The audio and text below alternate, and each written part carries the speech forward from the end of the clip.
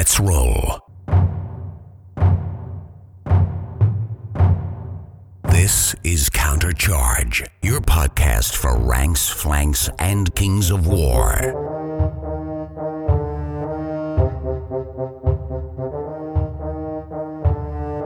Join your hosts as they delve into the world of Panithor and bring you worldwide coverage of all things Kings of War. Welcome to Countercharge. I'm Chase Thompson. I'm Kris Kapsner. I'm Keith Conroy. I'm Felix Castro. And I'm Rob Phanuff. This is an exciting time for us.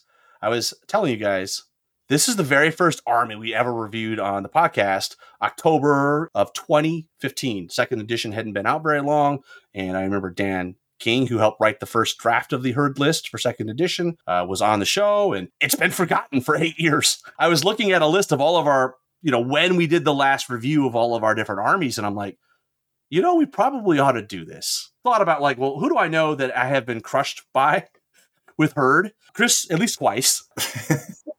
Felix, at least once. I don't think he's crushed me yet, but it's just a matter of time. And then to add a little mid-table perspective, we brought Chase on.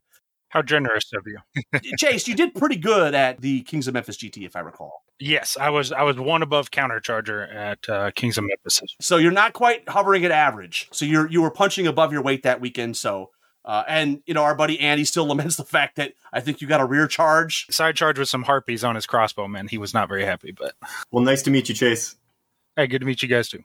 Well, awesome. Let's start with Kris Kapsner. He may have been playing herd the longest. So give us a sense, Kris, how long you've been playing the herd. I have been playing the herd since they weren't called the herd. They were called Beastmen back in Warhammer Fantasy. I think I played Warriors of Chaos or just Chaos for like a year back in 2002. And then I switched to Beastmen when they released that book. And I've been playing Beastmen kind of until, I want to say 2012.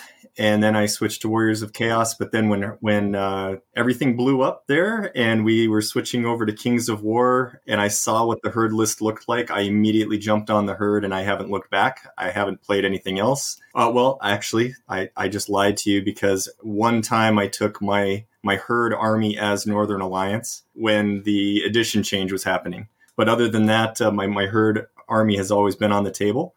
And what is that, 2015? Now, I think that's when we made the switch over. It is second edition, the Summer of the Sundering. Yes, indeed. So I've been playing for 8 years officially as the herd and really enjoyed them.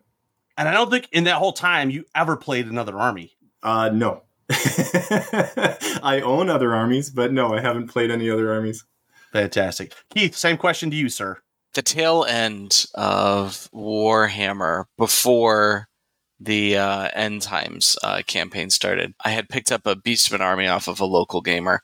Had a bunch of the really cool old models, metal, dynamic sculpts, like old Minotaurs that I can't find. Those metal Minotaurs are amazing. They'd probably fetch some good money on eBay. Man, those are beautiful. And the Ungor Raiders, which are still my favorite sculpts. And so I had an army to play casually and had brought it to, I think, 1 or 2 GTs. Then the End Times happened. I started playing ogres and dwarves because, like other dwarf players, I was infatuated by, oh, wow, that's more than just castling. But then our good buddy Josh Rosado was like, man, I really want to play ogres. And I was like, man, herd looks really good, and it fits the theme, and I have all these other models. So we did an army swap.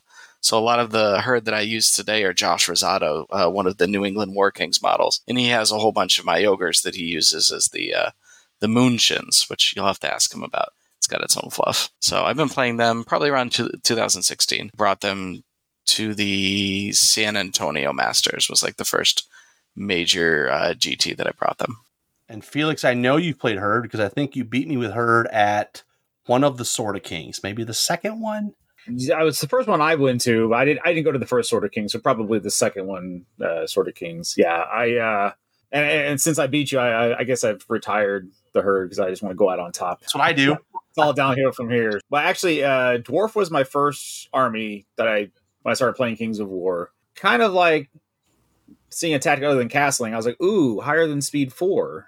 Sign me up. And I think a lot of the reason I chose the herd was because with the dwarves, I got a lot of ties, not a lot of draws, not a lot of losses. But I'm like, you know what? These games just need to happen fast. So that was just the play style, like games being basically determined by turn 4 or 5 was kind of like, ooh, I like this. And so that's why I ended up choosing the herd. So that would have been 2017. And Chase, let's throw it over to you. How long have you been playing the herd? I've actually only been playing them about a year. Really, really enjoying it. And took them to Kings of Memphis this year, and that was my best showing. I started out at the very tail end of second edition. I played Rordia from then pretty much up until this year. And give us a little introduction to you, Chase, because this is the first time you're on the show? Yeah, first time for me. And I think you may be the first guy from Mississippi, I think, on the show as well. Well, I'm the only guy in Mississippi, so that would be, that makes sense. So I never played miniature games as a teenager or anything. In 2000, I think it was 2018, maybe 2017, David Reed in Huntsville invited my brother. He worked with him at the time. Rocket City Gamers. Yes, yeah. Invited him to a brewery one weekend to play board games, is what he said. So we showed up, and they had a Frostgrave table all set up. So me and my brother split Warband and played that for a little bit, and then I played that for probably 6 months before they brought Kings of War one day. And saw it, and it's like epic scale, and immediately it was just like, okay, I have to get in on this. I spent, the next 2 weeks just ferociously surfing through the internet to find army lists, and ended up going with the League of Rordia. David Reed, we actually had him on the show back in 2015. Man, Huntsville, we need to get those guys back on the map. Well, guys, I'm super excited to have you guys on. It's an army that people love to play, and it's unusual. Keith, why don't you give us a sense of, what the herd are all about in the world of Panathor? So as Garkan and Dark Chiron, so two of the evil wizard and one of the wicked ones of the pantheon, were tearing apart the world. They took the essence of sentient beings and beasts, mashed them together, and created the orcs. So they took the remnants of that and decided to give it to Dark Chiron to play with. And so the discarded parts, the mashed up pieces were put together to form, the quote is, his own whimsical creations. The unfortunate creatures, part noble beings and part beasts, were shoved forth, unloved, and discarded by their creator into the world as the herd.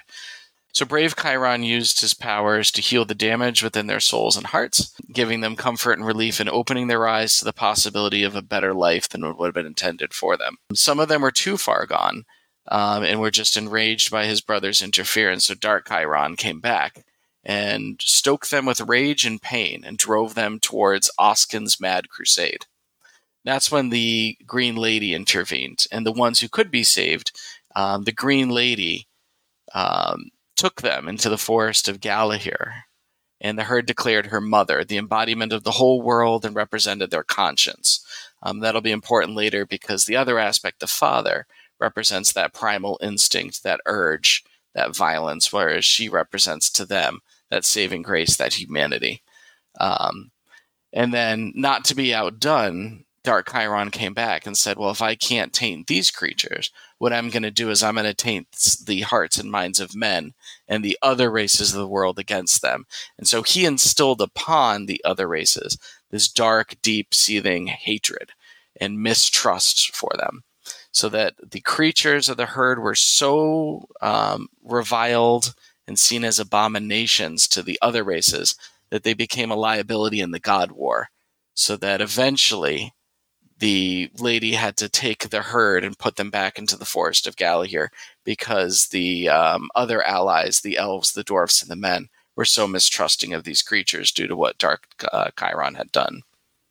And so that's where they are today, as they are the guardians of Galahir. They patrol the borders. They watch her sacred groves. They are the conscripts. They are the people. They are the everymen. They're the ones that when bad things start happening, war erupts, they're the ones who get conscripted, who come to the lady's aid and to fight. One of the things that's interesting, Keith, is that, you really described them as a force of good, but it's interesting because they are a neutral army. And Nick Brooks did ask, why do you think this is a neutral army instead of an evil nature faction? Well, it's interesting because I actually played my Beastmen back in the day as more like this than the evil, twisted chaos, right? I grew up reading the Narnia books. And so when I saw the herd, when I saw the Beastmen and I saw the herd later, that's what I pictured them as. And even though they're like this neutral army, I guess I always picture things that are protecting the forest and protecting nature as being neutral but angled towards good. Right? Like it's a good thing to protect nature. So I've always had that perception of they're more good than evil. They're more good aligned than neutral itself. They've got a toe over that good line versus, the other way. Yeah, exactly. Well, you also got to think too, it's nature. Nature doesn't, I view nature as being a very neutral thing. It's not really shading towards good or evil. It's just, it is. It's balance. Right. And so they are the guardians of that balance. So if they need to slap a couple human settlements upside the head, okay. If they need to stop an orc invasion, cool, they'll do that too. It's like they're more nature, so that's why I think they're more neutral than good. I always viewed them as good, kind of good as well. So, Chase, Nick Brook also asked, give me the elevator pitch on why we should play the Herd. So first of all, they look awesome, right? That kind of, I hate to say beastmen because that's what everybody thinks of, but that animalistic humanoid kind of crossover look, I think has always really resonated with me. I've always been a big fan of the werewolf aesthetic in movies and comic books, stuff like that. But also before Order of the Green Lady was out, it was like the Alpha Strike kind of neutral nature kind of army. Now that they're out, I don't think we're quite as distinguished in that kind of role or whatever, but I still think it's aesthetically awesome and it's a super fun playstyle. Just go smash stuff in the face really hard. And if you can't do that, you can flank them with your fast flying, nimble stuff you got flying around everywhere. I was just going to say I'll agree with Chase. It's a very aesthetically pleasing army. That's what first drew me to play this type of army. It's that harken back to my childhood enjoying those books, but it's also like when I first saw those metal Minotaur models we were kind of referencing before, I bought a ton of those back in the day. I own over 90 Minotaur. I have shelves of various Beastmen models and things, and I just can't stop getting them. When new things pop up, I want to get them. It just is always that aesthetic that drew me in. And I've always been a player that, like, I'd rather have models that I really enjoy seeing on the table, and then I try to figure out how to use them rather than the other way around, where some players will, like, they'll look at an army list and say, oh, I want to play this army, and now I have to figure out the models to fit it. So yeah, Chris, we told you we're recording a podcast episode. This is actually an intervention, and Keith has written a letter. This has affected those around you. Yeah. Lore-wise, elevator pitch, you should play this army because despite the outward appearance of the anger, the primal instinct, they're seen by other races as superstitious and savage, but they're in fact similarly one with their environment, their existence, and their purpose. When not required to fight, they tend naturally towards a peaceful existence, managing their crops, hunting, and tending to their people. So if you like good tropes about, the reluctant hero, called up only when absolutely necessary, but would rather be with their families to give their lives, the whole beast within, the misunderstood, Mary Shelley's Frankenstein, like, didn't have to be a tortured creature, but those around him shaped him that way. There's bits of the Redwall universe, the creatures protecting their home, even like The Witcher, right? Like somebody who's ultimately a neutral good guy, but the perceptions of everyone else in the world, perceive him as evil. Like, there's so much good stuff in here. And one of the things about Kings of War that keeps me coming back is just how deep the lore is, when normally, and I'm guilty of this too, I always think of it as basic until I reread and they're like, oh wow, yeah, that's a good point. And they do a really nice job with this. Kudos to them. Yeah, I agree. And John Paul Fuller Jackson does ask, where can I get good herd models? So guys, give us some sources of some good herd models. I do RGD gaming for all my regular infantry. So that'd be your warriors, spear warriors, all that, your longhorn stuff. They have fawn models, satyr models for your longhorns if you want to go that route. And then they also have centaurs. They're hard plastic, so they're great. And the centaur and the fawn upper bodies are all cross-compatible, so you can swap weapons or shields or whatever you want to do with that. I'll second that. I was looking for a while for a good centaur kit, and the Rune Wars make some good ones, but those can be kind of hard to find. I think that they're out of print and out of production now, and they're a little big, but I do like the RGD Wargaming. There's also some good Privateer Press stuff with the Circle of Ouroboros. They have some good plastic kits that you can make Lycans out of, and some Beasts of Nature kits too. Yeah, definitely second the RGD gaming stuff. I backed the Kickstarter years ago to get a bunch of fawns and some. Actually, I think he threw in some centaurs. I don't think I even had them in my order. I think you get a couple free ones with each fawn box. Yeah, so I was like, okay, it was nice. So yeah, really good hard plastic. Like I said, like Chase said, good hard plastic models that look good. You know, they fit the role. It's funny because we had Rob Dunham from RGD Gaming on like back, whatever, was that 5 years ago, the Kickstarter? Yeah. I love seeing the models, the range develop. It's really cool to see an independent source of that quality is great. Even though like I came from the GW stuff, I have a ton of that fits all that. There's a lot out there right now. It seems like every time I'm turning around, there's a new, STL file of various, herd like models that are coming out, whether there be, kind of Beastman like centaurs or Minotaur. There's a ton of different ranges that have Minotaur in them. There's a lot of just about anything that's elemental forest like. When we have all the forest stuff, the tree men and the forest shamblers and stuff like that. There's a ton of different ranges that have those out there. I think I have a female tree man model. I can't remember who makes it, but it's a beautiful model. I haven't painted it up yet, but there's just a ton of stuff out there that we can use for our kits. And I would argue that Mantic should market and have a herd tab on their website because they actually have quite a few models that are in the herd list. Like all of their forest stuff is in there. Their earth elemental stuff should be in there. Their werewolf kits should be marketed as Lycans as well. That we have the Scorch Wings. We have gargoyles to market as harpies. We have the Tundra Wolves to market and the Gur Panther kits to market for those. There's just a lot out there that Mantic already makes that you can make a herd army out of. And I'm in the process of converting one up myself. So that's going to be 100% Mantic. When you look at it, right, herd can be one of the better starter armies because you have so many ties to different armies, forces of nature, salamanders are included as some of the things listed. The forest shamblers or earth elementals are some of the more popular units that you can use across all armies, and would love to see something like in the future, maybe a Lycan / werewolf kit where you could model either or and update that line because they're really cool models. And then they did some PVC models. I think it was Dungeon Saga. Was that it? That they did. There was like some Longhorns in there, monopose ones. Yeah, League of Infamy or something. Yeah, it is. Yeah, the League of Infamy. They had the herd expansion. Yes. And then they also had some like dryad looking creatures. So I had a buddy who ordered the Kickstarter for that.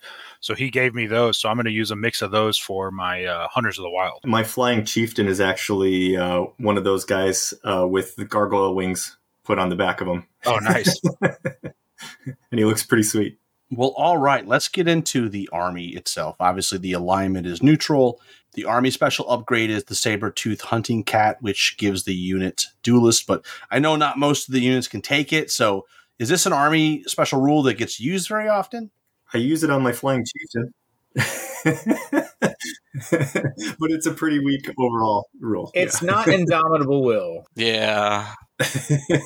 I don't even know, but I think it's like 4 models or 4 units can use it, something like that. And it's on characters. We have a lot of competition for good characters, and they can kind of get expensive already with items and upgrades. So to add an extra 10 points for something situational, I'm jealous of the other army special upgrades that a lot of the other armies get that are, I would love to see Frenzied Otter in here. I'll be honest and say that our special rule is Pathfinder and Thunderous Charge on basically everything. Right. I was actually just going to say that. Well, they do have it under special rules. You can put the Pathfinder thing in, but yeah, the special upgrade. Yeah, the saber-tooth hunting cat is kind of uninspired, I guess, is the best way to describe it, in my opinion. So. I think they could get creative and come up with something really good for an upgrade that wouldn't tip the scales, but would be a lot more interesting than something that could be taken on only 3 or 4 individuals. And even then, most of the individuals that we don't take that often. We had a lot of stuff I was super excited about with the Clash of Kings updates. This was the one thing where I was like, please let there be a new army special rule. And, it was probably the only disappointment really for me. But well, this army, we should mention, is a theme list of the Forces of Nature, which is its master list. And there's a host of Forces of Nature units that they can take, and that hasn't changed. So let's get into some of the units that have changed and that are herd specific. So we're going to start with the infantry guys. We'll start with tribal warriors. And the big thing here is that the points have been amended. They are 75, 115, and 190 for the horde. And you remove the Thunderous Charge 1 special rule, but now you have an option to buy it for 5 for the troop, 5 for the regiment, and 10 for the horde. So what do you guys think about tribal warriors? Wrote about this in the Herd Army review. Shout out Dash 28. Check it out. Light infantry in general suffers at this point in the game due to the existence of things like zombies and scarecrows, right? And just that super cheap unlock that still has unit strength too and can sit and provide unit strength and can do a wound in combat. That's really all you need. And so they've been in an awkward place for a while of like, they're too expensive to be something that you can like use reliably as an unlock, and then at the same time they don't contribute enough or don't fulfill a specific purpose. Like they still will only do 2 or 3 wounds as opposed to the 1 or 2 against anything, and they're too slow to always make use of their Thunderous Charge. So I think, but I don't think that's specific to Herd. I think that's a game thing. There's many armies that have these light infantry options that you never see, because why not just take the even worse option, which still gives you an unlock and is cheaper and can sit and provide unit strength.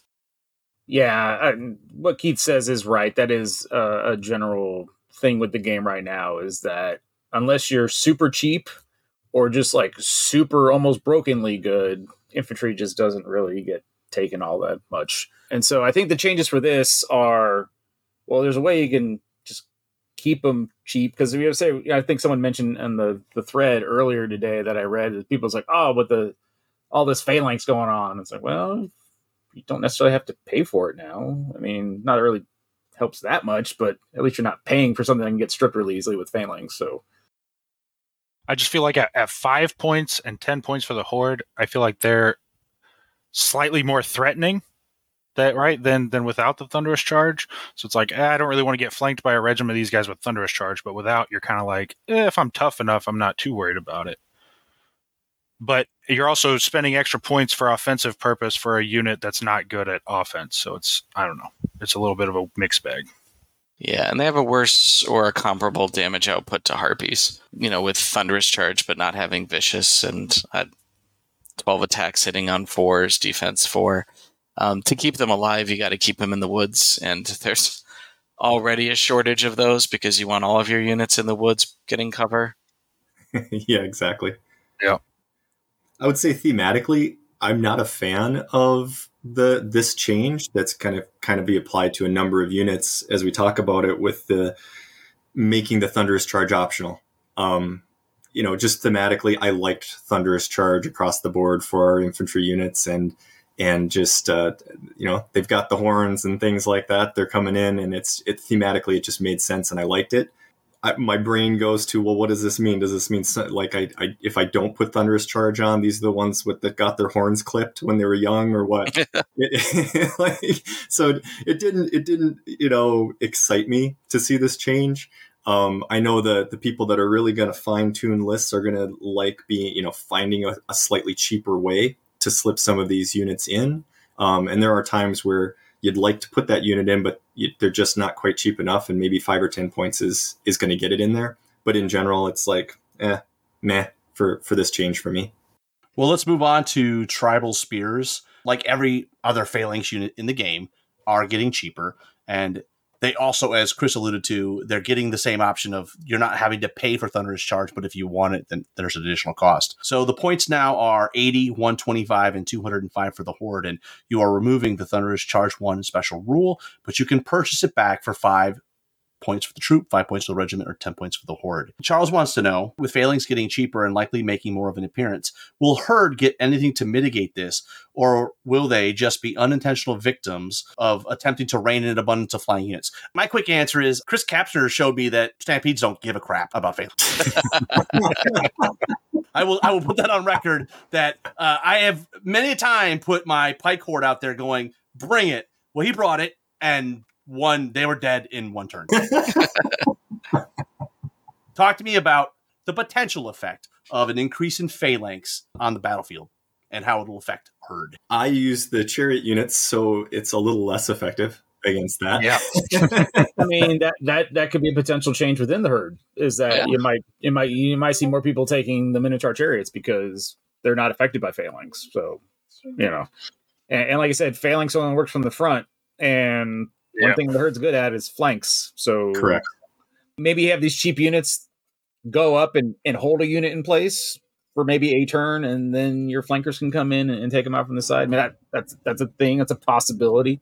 It wouldn't be the first time an army's been hit accidentally by, trying to tamp down other areas of the game. Dwarves with shooting. It's a rubber band.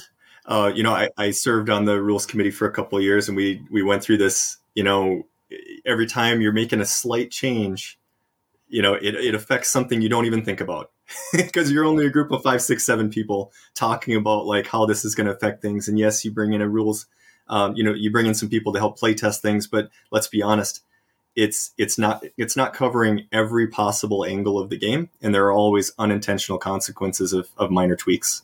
It doesn't, as a herd player, it doesn't scare me though, that phalanx is going to get slightly cheaper. And so maybe you see one more unit on the table than you would have normally seen before. There's so many ways we can work around it with the way we have the ability to have cheap chaff, the way we have the ability to flank, as already has been alluded to here. I'm not that concerned about it. And that's going to probably bite me in a game or two in the future, but I love this change to the tribal spears. I think this puts them, let's knock on the tribal warriors some even more. Like for 10 points, you get 3 extra attacks, which is great. And then you also get the phalanx special roll for 10 more points. Like that's a great value. And then the horde size goes down even more. They used to be like 225. Now you can get a horde for 205. And when I've played tribal spears in the past, my favorite item that I put on them was the Brew of Sharpness. And so they become like Spirit Walkers, but still hitting on 3s, but slower. But now they have a horde with phalanx. And I think if this was a unit that you'll see more of, or something that you might not necessarily want to spam, but if you're looking for extra unlocks in your army, tribal spears all the way, because they can hold objectives better. They're a little bit more resilient. They have more attacks to make a difference. Like you can't ignore a flank from them. And then in a horde size, they can be pretty deadly with the right items. Big fan of this change. And I think that they're, with that aggressive pricing, I'm excited to take them. And I look forward to getting my RGD Fawn miniatures painted up and ready to go. And we should mention the warriors. Yeah, the tribal spears are only an additional 10 points base for the regiment, and 15 points base, for the horde. So it's not a significant increase. And for that, you are getting phalanx, and you're getting, as Keith said, you're getting 3 more attacks in the regiment and 5 attacks in the horde. So, and you have the option to take Thunderous Charge if you're so inclined, or if you wanted to do something else like Brew of Strength or Brew of Sharpness. It's kind of a la carte, right? Like you can build the unit you want, which is nice. Yeah, I agree with Keith. Of the between the tribal warriors and the tribal spears, I'd go spears all the way. And I do like the price range that these are in right now. It's a good change, and we should see them. Having a decent unlock at a cheaper point like this, 125, is so nice, because I don't know about you guys, but I struggle a lot to find the unlocks I want for my cool monsters and my flying stuff and my heroes and all that kind of stuff. So tribal spears are to harpies what tribal warriors are to Gur Panthers. Yes, exactly. Yes. Perfect comparison. There's your SAT prep for today. Plus, they're really good targets for the Longhorns Rally 1 that we'll get to in a bit. Well, next up we have, I know Keith is a fan of this next unit. Keith, you want to take us into this one? These are the Spirit Walkers. They come in troop, regiment, and horde. No changes to them, so they're coming right out of the book, as is. Troop, unit strength 1, 12 attacks, dash 11 for 105. Regiment, unit strength 3, 15 attacks, dash 15 for 160. And then a horde, unit strength 4, 30 attacks, dash 22 nerve, and 265 points. Most importantly, they have melee 3. Pathfinder, Thunderous Charge 1, and Wild Charge D3, and like every other Berserker unit out there, Defense 3 as well. So these are your definition glass cannons. I prefer them strongly with the Brew of Haste, so they can get a charge range of up to 17 or 18 with the Wild Charge +1 aura.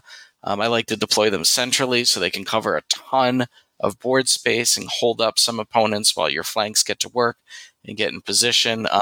But they have a countdown timer on them. They're not going to last till the end of the game, and they can survive most charges one turn if they're in cover, but never a second charge. So they do bleed a lot of points, but they are very worth it. Anybody else using the Spirit Walkers? Or is Keith the only one? And I guess we should listen to Keith because he did win the Masters with these guys. I actually took a troop of them to Memphis this year, and Rob, was shocked when I pulled them out of the box because he said, "I thought these only come in hordes." Didn't know you could buy them as a troop. They're really fragile as a troop. I mean, dash 11 with defense 13, they're super fragile, and you got to just hide them until the right moment. But I got a flank charge on one of Andy's behemoths in our game, and I got a Bane chant onto him, and they ended up doing some pretty good work in that situation. But yeah, I had probably 2 other games where they just died doing nothing. They combo well if you can get Moonfang in there or a Bane Chant, Thunderous Charge 1.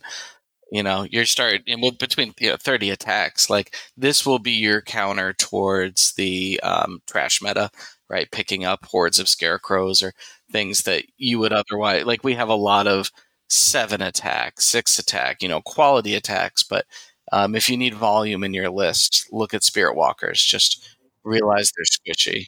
And the TC1's perfect for a defense 3 or defense 4 unit, right? You can really knock it out with 30 attacks. Well, that's going to do us for the regular infantry. Let's get to heavy infantry. The next up is Hunters of the Wild. Let me just take a quick poll here. Do any of you guys use Hunters of the Wild? No. I am painting 2 regiments coming up after my next batch of stuff. And the only reason I'm doing so is because I take the formation, which scouts. So these guys will be a durable kind of unit or 2 to scout up with them and kind of help them hold the line till the rest of the army gets there. Played against them in like Sylvankin, but seen them in the herd or used them myself. I'll say with the changes to Longhorns, I almost wish I didn't bother.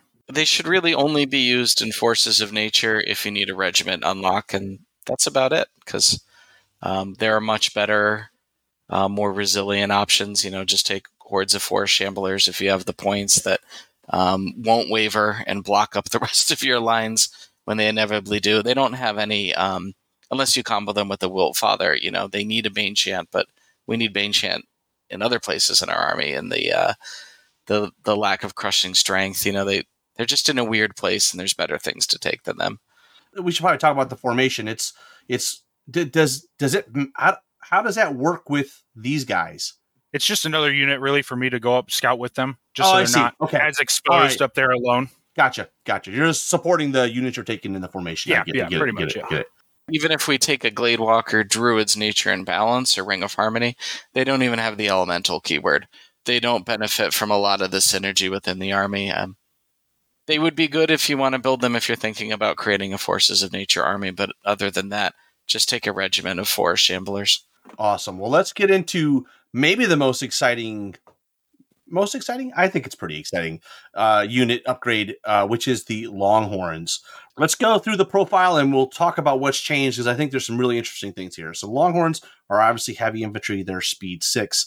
They're melee 3+. They used to be defense 4, but now they're defense 5, which is a nice boon, right? And the attacks actually go down, right? So they go to 10, 12 versus 15, 20. But the points go down significantly, right? So it used to be 135 and 205 for the troop in the regiment, and now we're looking at 120 and 170. That's 35 points. Really, it's 30 points. You're having to pay 5 points to add Thunderous Charge back in because it's not built in anymore. Good point. But 30 points is a lot to me. That's a lot on a unit, I think. And they still have Crushing Strength 1, Pathfinder, Rallying 1, Herd only, right? They just don't have Thunderous Charge 1 anymore, unless you want to pay for it. I mean, these feel like decent units. So I will say, when I was first reading this, because the very first change is changing the defense to 5+, I got super excited. And then I read the next line of dropping their attacks down to 10-12, and I wasn't excited anymore. I mean, it just, this feels like a lot of other heavy infantry units that are just kind of the middle infantry, like paladins, or something like that. They're just kind of, they're a good defensive unit. They can counterpunch because they do have, they do have that Crushing Strength 1, which is nice to have. But gosh, reducing their attacks just took the wind right out of my sails on this, dropping, that regiment from 20 to 12. That's a huge drop.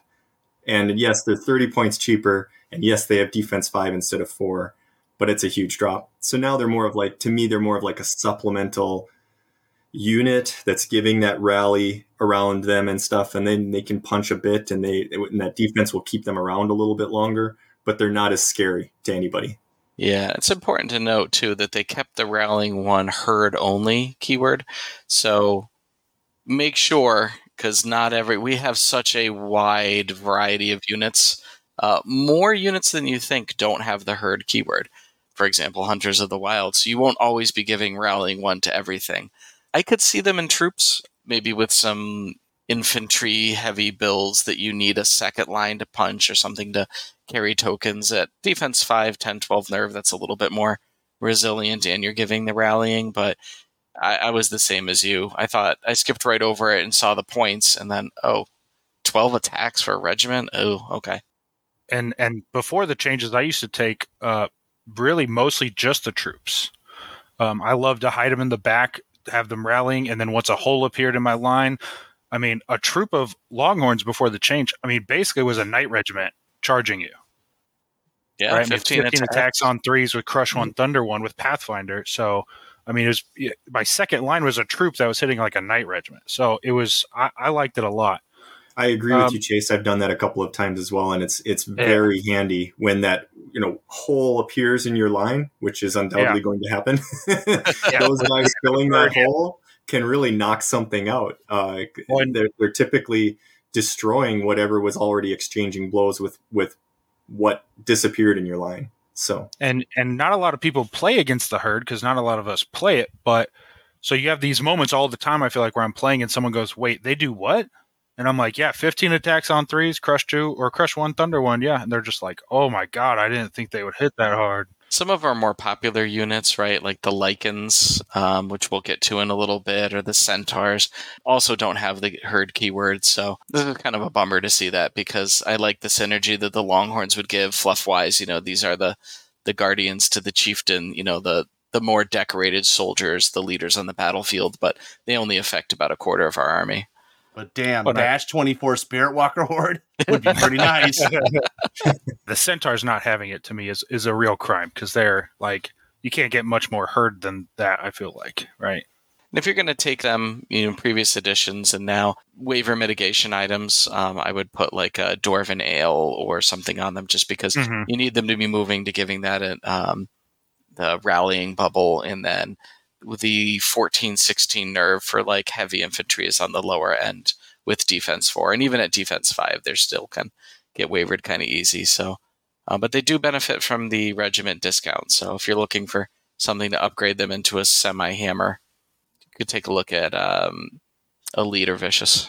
I also gave them Nimble for 10 points on the troop, which made it kind of a fun troop to skirt around, and it made it really easy to fill those holes in the line when it would happen. For just 10 points, I thought it was really worth it. So, well, and I'll say, being heavy infantry, I've had problems before where I didn't line it up quite right, and then I go to plug that hole and I go, oh God, I can't fit there, Sure. So one thing about them pre-change was I felt like they were a little bit too similar. They were kind of like Brute Guard or Guardian Brutes if I couldn't afford the Guardian Brutes sometimes in my list.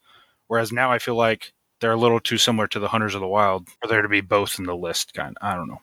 Well, who wants to take us through harpies? Is there anyone here who doesn't take harpies in their list? Love harpies. No, every time. Yep. Right? So good. Perfect chaff. Go ahead, Chase. You want to take this one? They're not fearless, but they're pretty close to great. I mean, perfect chaff. Speed 10, flying, 8 attacks. They are melee 4, defense 3. The biggest problem for me is the Nerve 911. But they're fly, nimble, pathfinder, and vicious melee, which is super important because it really just tips that 8 attacks on 4s over the edge enough where pretty much whatever you're charging, you're going to get that wound in. They're so good. I take 2 in almost every list I have. Yeah, these are the backbone of our army. The Harpies is the speed 10. It's very useful for, with the heavy infantry base, very useful for getting into chaffing situations. They can babysit objectives if you need them to. And they can't be ignored in combat. There's been a lot of times where like, oh God, I'm running out of units. All right, send the Harpies into a flank and 16 attacks, 4s, vicious, and then if you have a Bane Chant, like you can do a couple wounds. They have swung some battles for me. They have off characters like MVP in most games. Really, really useful to have, and probably our premier unit. I'd say they're a significant upgrade from the Gur Panthers, and something that's unique to us. That Harpies are wonderful. I will say I know we're going to talk lists later on, but I take 2 of these and 1 of the Gur Panthers, and part of that's points, but part of it's I don't know how many times you guys have run into this, but like 1 wound on these guys can waver them. Yeah. To be very careful where you put them. You do have to be careful, but there'll be times where I'm like using my chaff as a screen.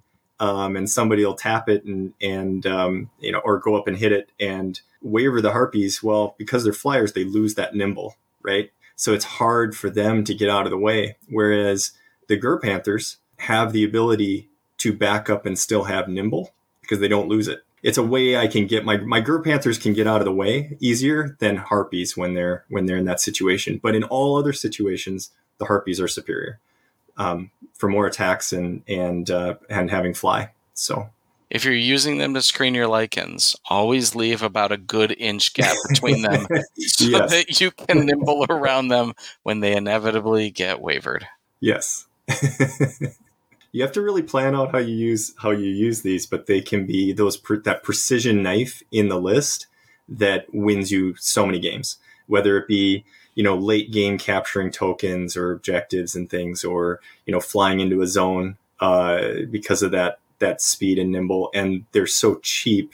You're not really using them unless you're throwing them in to get in the way of things. You're able to kind of keep them back out of the fray for quite some time. And they're kind of late game winners for you, whether it to be to finish something off or go capture an objective.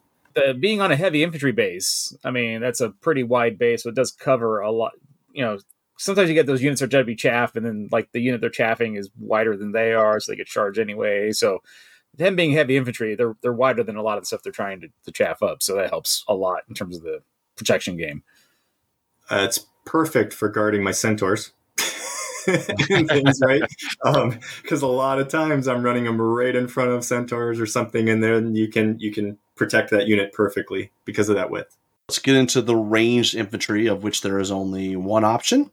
They are the tribal trappers, and they're a lot the same, but there is a couple tweaks here. They're still speed 6, melee 4, range 5+, defense 3+, and they come in a troop in a regiment, and unit strength 1 and 2. But the attacks now are 10, 12 instead of 8 or 10. The nerve is still a 9, 11 or 13, 15, and their points have went down. They're now 85 and 115, but it didn't really give you a discount because the Thunderous Charge is now a separate option you have to pay. So the 5 points you lost, if you want Thunderous Charge back, you're giving it back the 5 points.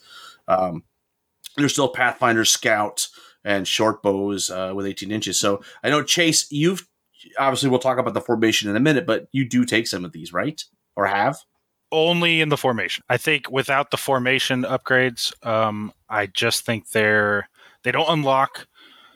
They're pretty much just as expensive as the Warriors, and I find them kind of lackluster without the formation upgrades.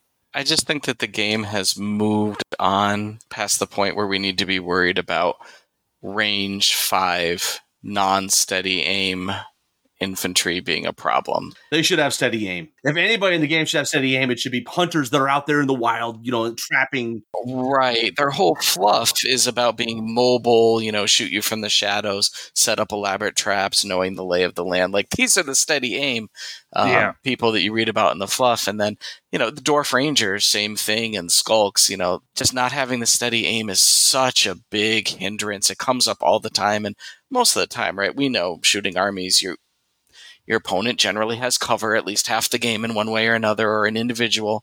So once you go from 5s to 6s to 7s, I mean, forget it. Like, you're not even guaranteed to do a wound at that point. And not having the ability to unlock is pretty devastating, because why? Just take Harpies for chaff, or, take 4 Shamblers if you want something to scout and project threat. But they really don't do anything right. They're squishy. They don't have any damage of their own that they can do through shooting or melee. It's kind of a bummer too, because this could be one of the keystone units that brings out the theme of the herd, but instead they just never get taken. I do like the increase in attacks to this unit. I think this is a good upgrade. I think you're going to see this formation being taken more, or at least attempted to. I keep wanting to take this formation, and I struggle to find the points to fit it in, because I have other pieces that I need in my army for my general strategy. But I do like this formation, and with the lowering down to the points and increasing of the attacks, it actually made the formation cheaper to take, overall, and potentially a little better with the higher number of attacks. So I don't know. I think we're going to see some people trying this out with this change, but I agree overall with your sentiment, Keith. I would have loved to see with the formation, the even if it's just these 2 tribal trapper units, so that you're not worried about spamming, but like the silent hunt being able to unlock or have steady aim. Expert ambushers is right in the fluff. Like, come on, give them steady aim. But, I feel like when I take the formation, I'm paying attacks for a tribal tracker hero already, can't contribute a lot and takes up one of our really valuable hero unlock slots. That is very true. So the formation is 2 regiments of the tribal trappers, and then a single tribal tracker, which is the hero version of that unit. You add 20 points to the tribal tracker, and they gain +1 nerve, so they go up from 10-12 to 11-13. And then all units in the formation gain ensnare, and they also gain a special rule called Deadly Snares, which is whenever a unit from this formation is touching difficult terrain and is attacked in melee, the attacking units immediately suffer D3 points of damage. No nerve test is taken when damage is caused this way. So this, to me, is exactly what formations should be in the game, because it's not your power gamer like min-maxing super awesome formation, because if that's the case, then everyone takes it and then it becomes less interesting, at least to me. This is something that takes a subpar unit, gives it an interesting twist, which slightly changes the role a little bit, and then it just makes it a little bit more fun to take. So I love these guys because you're just chip damage until they decide to charge you, and then when they decide to charge you, you're ensnaring and in difficult terrain, because you're never going to not put them in difficult terrain. Exactly. So they're charging you at a -2 and taking D3 wounds. It's not D3 hits, it's D3 just damage, just flat right away. And then the hero in this also gets an aura vicious, just flat vicious, so it works for shooting as well. But it makes this like okay, if you want to ignore me, that's fine. I'm going to chip shoot you for 4 turns and then move towards an objective. If you want to charge me, I'm also fine with that, because I'm a fairly cheap unit that you're going to have to commit. At a -2, you're going to have to commit something with some offensive power to take me out, at which case I'll probably swarm you with my many nimble fast units. And if you don't respect their melee damage, they hit on 4s. They're not regular archers, right? They hit on 4s with Thunderous Charge 1. So like if you give me a flank and I can get one of these guys or both of these guys, you're done. That's especially with the vicious aura from the hero. I'll agree the hero's kind of a tax for the formation, though. It's kind of just the vicious aura, right?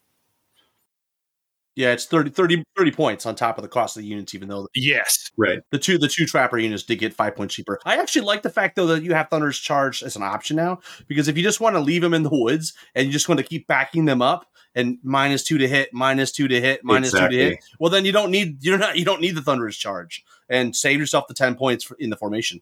Completely agree, Rob. And I after listening to the old Forces of Nature review with Jeff talking about doing that with the ensnares, that's what I did a couple times at Memphis, where I'm like, I don't really want to counterattack because without the Thunderous Charge, I don't hit very hard. So I'm just going to back up. You're going to take probably one less damage than I am charging me, and then we'll just rinse and repeat. We should also mention this comes with a tribal tracker. He's exactly the same. Speed 6, melee 4, range 4, defense 4, 4 attacks, 10, 12 nerve, which is upgraded because of 11, 13. And he's individual, inspiring, pathfinder, scout, and stealthy, which is, so you're not going to want to shoot this guy, short bows, and he's got piercing 1. And he has the saber-tooth hunting cat option. You're not taking it on him. but I'll tell you, that guy with ensnare is sneaky good. He's kind of like a Thule Mythicin almost. Like, oh yeah, he's got ensnare and he can plink off a wound. Like, yeah, he's fun. And he can be really good with, like, if you have an extra 5 points, if you're taking him, putting fire oil on him or, something to guarantee some extra wounds. Using this formation on the tabletop, I've found I've been at a disadvantage because it can be very obvious knowing where they're going to go. Like, oh, there's a forest that's 6 to 8 inches off the middle line, or off my deployment zone. That's clearly where this formation is going to go, but it kind of hurts us because if we want to reform in such a way that we can shoot new targets, all of a sudden we're -1 to hit because we don't have steady aim. So we're at that, and then the cover bonus or the cover deficit as well. So I find, like, when I'm playing, forests are few and far between, and they're important, and I need to kind of base my battle plan off of when I can be in cover because a lot of things are squishy. So to have a bunch of ranged 5 infantry like taking up a forest, and your opponent will clearly know that's where they're going to go, it can be used against you, like knowing, okay, they'll be there. And they don't really do enough damage, so they can kind of be ignored until the end of the game, as long as you stay out of their charge range, which is easy to do because they're only speed 6. So we will answer Justin's question. He says, does Herd get a new formation? No. So, and he's of the opinion, and this one's definitely bad. I think I would agree with what Chase said in that this is not the Drankeyed formation and the elves that everybody's going to take. It is situational. I think it's unique. Now that it's a slightly discounted, you might try it out, and there may be a way to make this work. Not only slightly discounted, but the units are slightly better, right, with raising their attack. Yeah, the extra attacks, yeah. Not only you're not paying for the Thunderous Charge, now you've got 2 more extra attacks on both the troop and the regiment. So, yeah. And I love what Chase said, like the rules committee who wrote, like, this formation, like, kudos for creating, like, taking a unit that's bad and trying something new and making it dynamic and giving them a unique rule and expanding the game. Like, I love that effort, and I love what they tried. I would just like to see a little more because, as Justin puts, like, this is one of the worst formations that you can take, and there's so many auto-include formations that, I think I'd be okay with. All right, them a lot more and put them up to the same level. And I love the Ungor Raider models. They're my favorite models of any line ever. I really want to use them on the tabletop. Well, I think the difficulty with the formation is the formation does exactly what Chase said. You're taking a unit that almost nobody would take in the army, and you're making even competitive players think about taking it. So you're accomplishing something right there. And then when you're comparing it to those other formations, most of those other formations that we consider like these are auto includes, the reason they're auto includes are because you're taking something that's probably already a good thing in the army anyway, and then you're making it even better. Whereas this is taking something you probably wouldn't take, and you're making us think about taking it. Yeah, I think that's why it's not the auto include, but I think it's a pretty good formation. I talked about my records at tournaments, so please don't listen to me if you're looking to be good at those. Listen to these guys, but I'll say I don't think I've ever not had fun taking this formation. the funny situations that can happen where someone's like, wait, I charged your archers. Why are they not dead? Plus, it's cool that you're able to cause them damage, and you're doing the whole trick of, well, I'm just going to back up an inch and penalize you again, and I'm still causing damage, probably as much as you'd cause if you're attacking anyway. Well, and that's something that I've had happen a couple times where they're causing as much damage to themselves as they're causing to me with that -2. Now that's not going to be your like alpha strike units or anything. If somebody's hitting this with an alpha strike unit, then I'm already winning, right? Like, right. And even an alpha strike unit hitting these guys in the forest is not a guarantee to take them out. -2 is a big deal. Yeah. It is. Well, let's get into the cavalry. We'll start with Centaur Brace Riders. They are 100% exactly the same.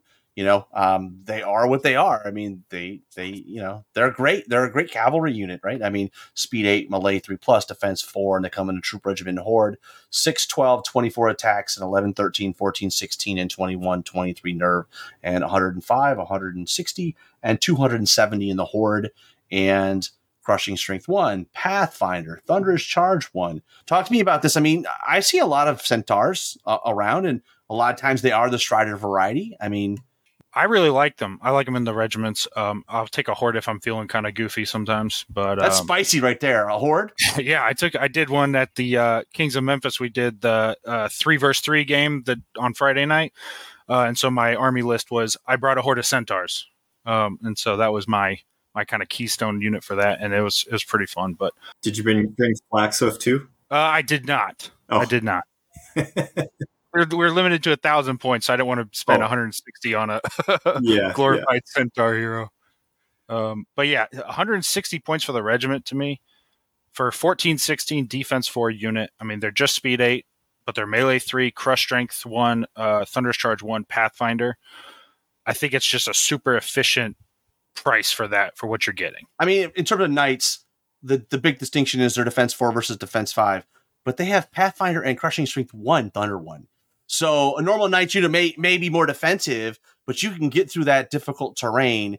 And when you're counterplay, you have crushing strength 1, whereas the knights are nothing, right? So, well, we also have 12 attacks versus their 16. I was going to say fewer attacks, but also cheaper. This is definitely an example of a time where the army-wide special rule, not upgrade, synergizes really well with a specific unit, and that is having Pathfinder on a cavalry unit. Because oftentimes, you're going to be hindered. And that's the way that you would counter a traditional knight. But with the Brace Striders, Pathfinder, it's really good on them. Speed 8 lets them project threats. You can't ignore them in a flank. I love them in a regiment. And it's like, why would you ever take Hunters of the Wild if you have 20 more points? Take a regiment of Brace Striders because they can project threat. They're not terribly resilient, much like the rest of the army. But in the Horde, they are bruisers. 24 attacks on 3s. And with that giant base size, you're projecting good like half of the board with the Wild Charge +1 aura, which everyone's going to take. Highly recommend looking at them in hordes because they give not only a lot of unlocks, but a lot of threat projection too. And what magical artifact are you guys taking on these? The regiments, I only do the 5-point items. Just because they don't have a lot of attacks. I don't want to spend money on like elite or something for 12 attacks. I've given them brutal if I've had an extra 10 points like on the charge, and just that extra guaranteed wound to kind of tip the dice in your favor so they don't get countercharged. But if I'm running the horde, I'll do like haste, so bring them up to speed 9, or I'll do fury or headstrong item on there just to make sure that many points isn't being wasted with a waiver. That's a good point. Mm-hmm. Man, I wish they had Frenzied Otter. I typically run my regiments naked, and these are the best unlocks in our list, in my opinion. Let's talk about Centaur Bray Hunters, because I think they got a nice little upgrade, and I think they're a little better at. I think they're you're going to see more of them on the table. So Centaur Bray Hunters are the shooting option of centaurs, and they are still speed 8, melee 4+. But now, instead of range 5, they're range 4. So that's pretty good. They're still defense 3. And their attacks went up. 7 and 14 for the regiment. They're still unit strength 1 and 2, and nerve 11, 13, and 14, 16. This is the one thing, though. They did get more expensive. They went up by 15 points for the regiment, and for the excuse me. They went up by 15 points for the troop and for the regiment. So instead of 105, 165, now they're 120 and 180. But at 180 points, you've got 14 attacks. I mean, they're almost like Scorch Wings. Almost, right? I know they don't fly, but they are speed 8. They're 1 pip of defense less than the Scorch Wings, but you still have 18 inches. You have steady aim. These are nimble, just like the Scorch. You know what I mean? Like, it's almost like a discount Scorch Wing, but I'm curious, if you guys weren't using them before, are these changes changing your mind? You had me until you raised the points. I wasn't using them before, so let's make them slightly better and slightly more expensive. So it's right back into kind of the range where I probably won't use them again, it's getting that range 4 with nimble, right? So you're running around without penalty. That's great. Same as the Scorch Wings, like you said, Rob. The number of attacks are now exactly the same as the Scorch Wings. Thunderous Charge, same as the Scorch Wings. Pathfinder, blah blah blah blah. You go on and on. Basically, it's identical, but you're not as fast. And speed, I think in general, I'd just rather pay that little bit more for the extra speed. If well, not just the speed, but you're getting melee 3 instead of melee 4, correct, like the same. So you're also getting defense 4 instead of defense 3, like this. So it's like, yes, for me, unless I absolutely can't find the points and I want to take this kind of unit, I'm not taking them still. Well, we do have the rules committee on, so I want to know if this is a conspiracy because Scorchwing Hordes went up by 15 points. Mm-hmm. Grey Hunters went up by 15 points. Well, you're really paying for that additional range more so than anything. Plus extra attacks. I mean, that's going to cost extra. You don't get discounts for getting better at shooting. Well, I'm sure Keith's going to do the math, right? I mean, you've got 2 extra attacks on the regiment, and you're hitting on 4s instead of 5s. So I've used the regiment before in kind of like a pseudo shooting block with the Centaur Chieftain and sometimes Scorchwings. And the thing that will catch opponents off guard is that they still hit on 4s and they're nimble. So you'll get a lot more flanks with them, and they can contribute both in combat and also in the ranged phase. And to go from 5 to 4 is huge because the deterrent was like oftentimes you're hitting on 6s. But now that you're hitting on 4s, you have much more reliable shooting. You have extra attacks both in ranged and in melee. I'm looking forward to fielding these and trying some lists with them back in because I think that they can contribute in both phases and give a competitive unlock at 180 points. And as an additional bonus, you won't get as much of your opponent's eye rolls by putting a lot of Scorchwings on the table. So that's true. There's a win right there. This could be an alternative to some of the Scorchwings, right? Like, yeah, because these are 35 points less than the Horde of Scorchwings now. They do have the tracker keyword, so if you are taking that formation, you can give them Vicious if you line it up and play your cards right. They are the only other unit besides what's in the formation that has the tracker keyword. Well, I think it's time for Kris to take us into the Wild Grr Panthers, which are regular. So take it away, Kris. I still, as I mentioned before, I still like using this unit. It's a cav unit, so same size, base size as those Harpies. Also speed 10, melee 4, defense 3. The troops are, unit strength 1, 6 attacks, 9-11 nerve for 85 points. The regiment does unit strength 3, 12 attacks, 12-14 nerve, and 130 points.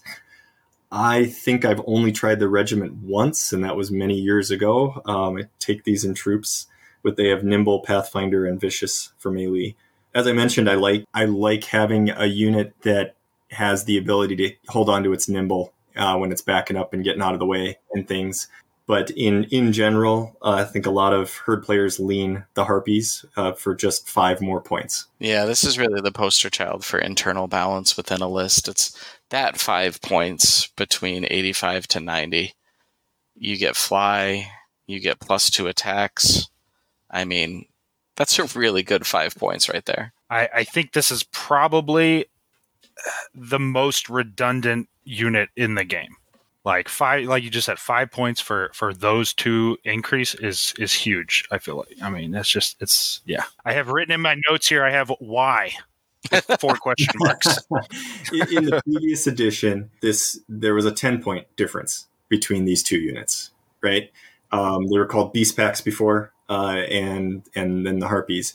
And that 10 points did make a difference when you're taking 3 of them. Suddenly there's a 30-point difference in your list that you can use elsewhere, and that can be a big change to your list elsewhere. But with only a 5-point difference, it's harder to justify. Yeah, I would either bump them up 5 points and give them Thunderous Charge 1, or bring them down 5 points, so it's more of a selection, right? Or more of a choice between them and Harpies. So I will say I was sitting on the rules committee at the time this was happening, that edition change. And we did our play testing in blocks. So this is, maybe I'm going to divulge too much, but I don't care anymore. They can't kick me off the rules committee or anything.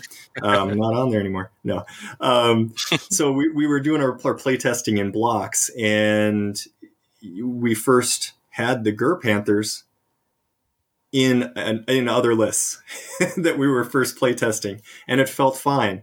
And then when it came to the next block that had the herd, and suddenly it wasn't beast packs anymore, it was Gur Panthers, and here they are at 85 points and the harpies at 90. We had some conversations about that, whether or not to actually even raise the harpies up or just kind of leave them where they were at. And we decided to leave them where they were at. So that was one of the reasons that it just kind of became a smaller gap than before. I think it wouldn't have had that same gap if we would have had all of the lists laid out in front of us to play test all at the same time. Don't worry, Harpies, and don't worry, Gur Panthers, because there's yet another worse chaff unit than either of them. So, yeah, here it comes. Woodland Critters.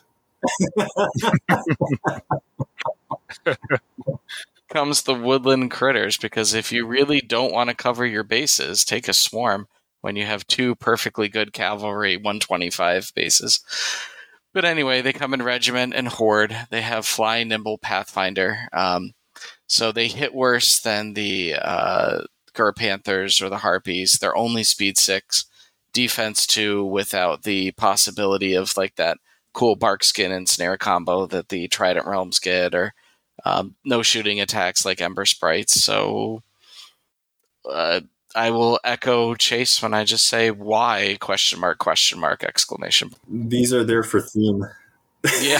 Yeah, I would say, unless you just happen to have like them from maybe a Forces of Nature army, I'm not certain why you would. Well, I'm like, you can't even say that it's so Manta can sell models either, right? It's like they don't do Woodland Critters. So, but if you want to take the horde and do like hammer measured force kind of goofy stuff, maybe like if you don't care about being good, but if you're looking at the regiment, I just look at that and go 10 points, and they do everything better.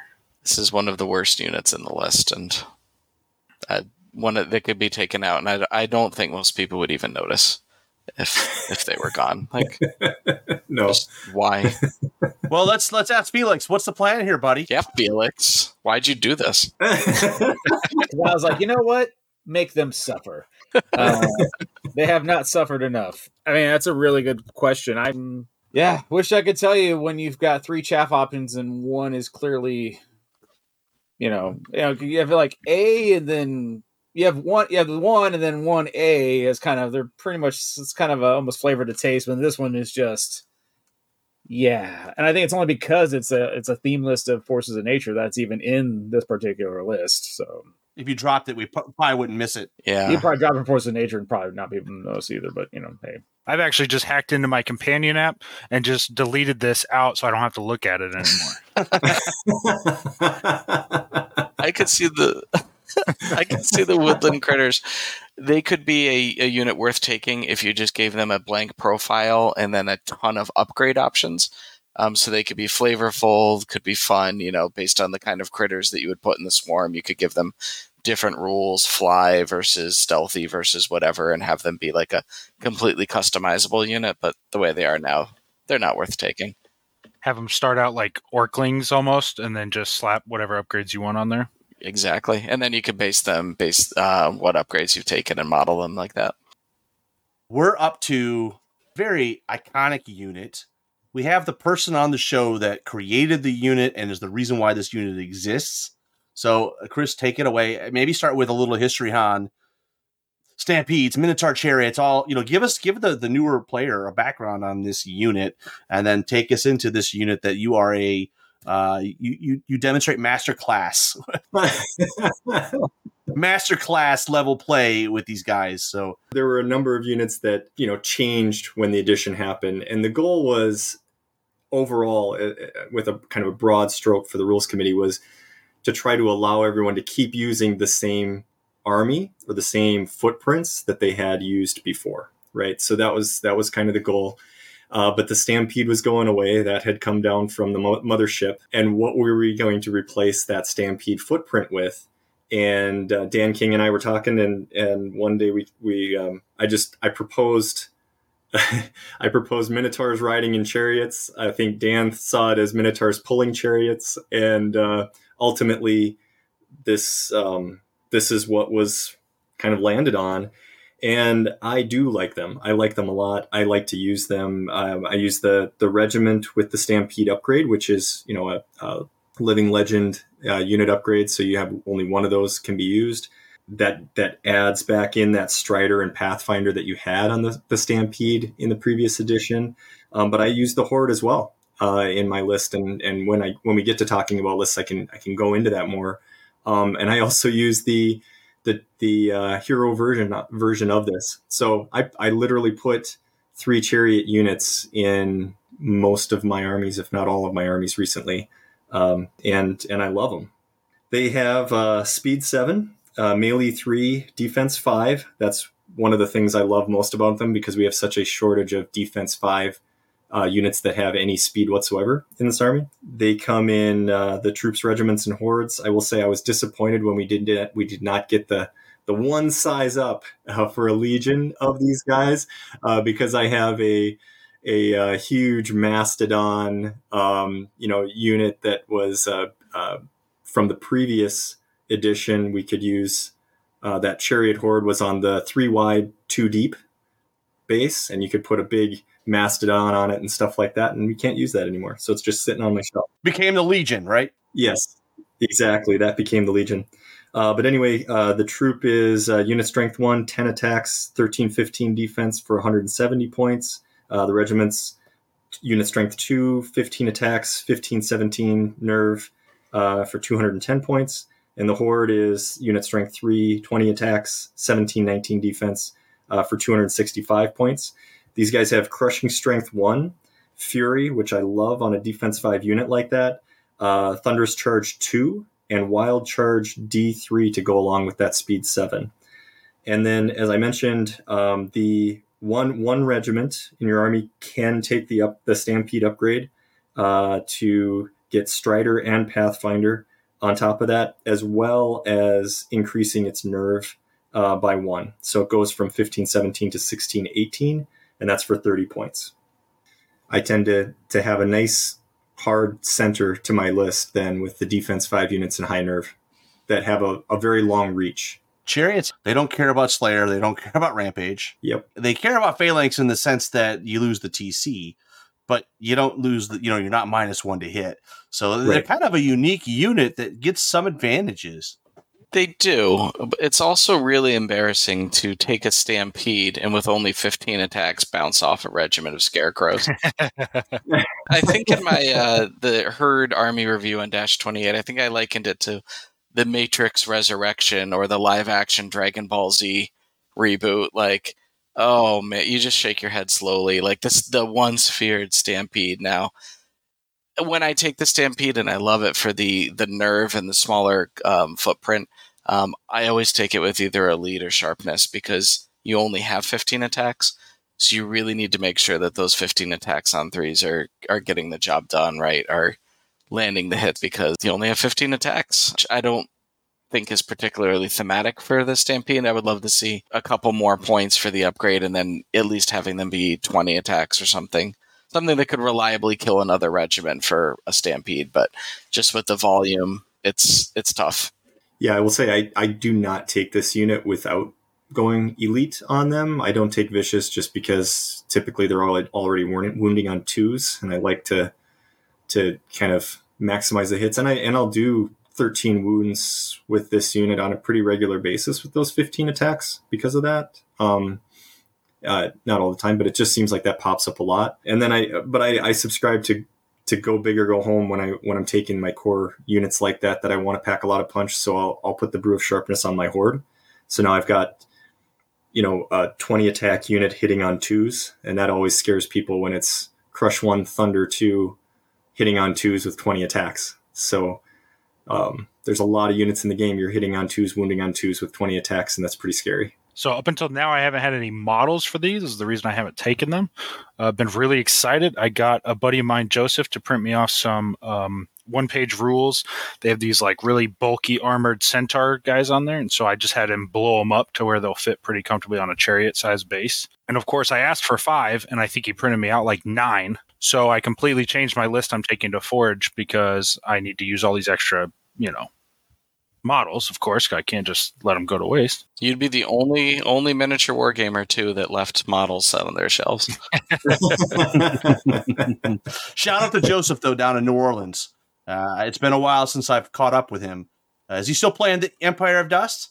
He just bought, I think, every Twilight Kin anything that they have to offer. I'm not a sure. bad move. The models are great. No. And the army is So fun. I'm looking forward to facing them on the table. As I kind of mentioned earlier, I'm making a Mantic herd army. I think I mentioned that. What I'm doing for this unit is I'm taking Frost Fangs and Snow Trolls, and I'm sculpting up big Centaur guys out of those. So I've got I'm using the Frost Fang head on the Snow Troll upper torso as well, to give it even a more scary horned look, Minotaur-like look. And I've done one of those so far. I think it turned out pretty well. I shared it in that thread as people were asking about what would you use for the chariots. So it looks epic. Thank you. I'd also recommend the GW Dragon Ogre models, one of their better sculpts.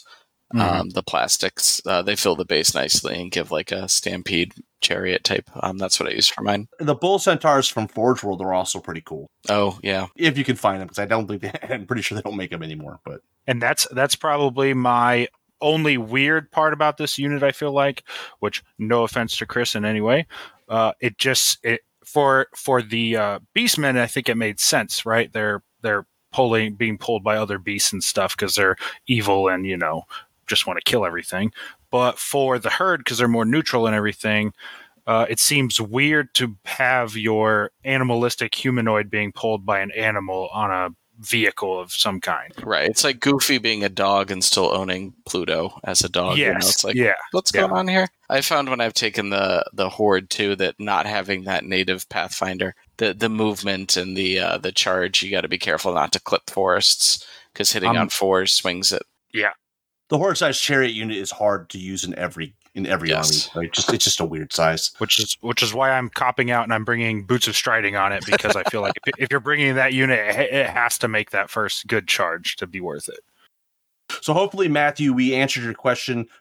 Chase kind of made his thoughts known on, is it Minotaurs riding other monsters, being pulled by monsters, the chariots? So hopefully we gave you some clarity to that question. The answer is yes to that question. So. It's unheard of. It's unheard like. I have a rather large Minotaur model that's wielding a chariot as a club that people tend to like. So there you go. It's just a big monster beating you over the head with a chariot. There's your chariot unit. Well, let's get into the large infantry. I got to ask, guys, if you're playing Herd, why in the world would you ever take Forest Shamblers or Earth Elementals? That doesn't feel Herd-like. I'm thinking it's just because it's a theme list of Forces of Nature, and those are just units within Forces of Nature, so it's just kind of a holdover, despite the fact it's not really thematic. As a general direction for Mantic, I would love to see, less of the elementals and the forest, because that's kind of the forces of nature, right? They're the Space Marines, we're the Imperial Guard. They have the magic and the secret enclave of druids and the constructs and the elementals, and these are the beasts, these are the creatures, these are the baseline infantry. That being said, I think they're a fantastic addition to our army because the regiment of 4 Shamblers is one of the best value units of the game, and they scout, so you can press up with them. You can take your beasts of nature and park them behind them so you can threaten different parts and move them up as like a moving screen. They're really good for holding. They're resilient. They're unit strength too, so you can scout onto something and then a token and maybe not have your opponent able to like burn and salt of the earth. I love them. I think that they give a lot, and when you compare the exact same points to like a regiment of tribal trappers, or they're 20 points cheaper than the regiment of the there's the wild hunters. I would take these all the time. They are also our cheapest unlock in a horde. So if you are looking for an extra horde unlock, because we have great monsters and great heroes, in a pinch, like, this is the one to take. And then we're the one of two armies now, thanks to the last pack, they can take the Wilt Father. So if you want to take the Wilt Father and have him scout up with something that unlocks and presents like a you can't ignore me little combat group, these are your guys. The few times I've looked at them, it's when I'm on Companion messing around and I'm like, what would a list look like if I did 1,800 points of scout? And then, I look at, but as far as like building a true herd army, I don't usually look at them too much. I will say when the edition changed and these guys first became available to us, it was the direction my mind first went. Like, do I completely change my thought process on how I'm going to use the herd? And of course, a defense 6 wall is very appealing when you have so many units that are good at flanking. And so if you can lock down a center and make people bounce off from it and then flank it with all the tools and toys we have, it can be really fun, but it's a point sink, right? Like you are investing so many points into doing that, because it's not only those units, but you're backing them up with the druids and things like that with the surge and stuff. So it's tough to get all the other toys that we really want to, that are drawing us to the herd when you go this direction.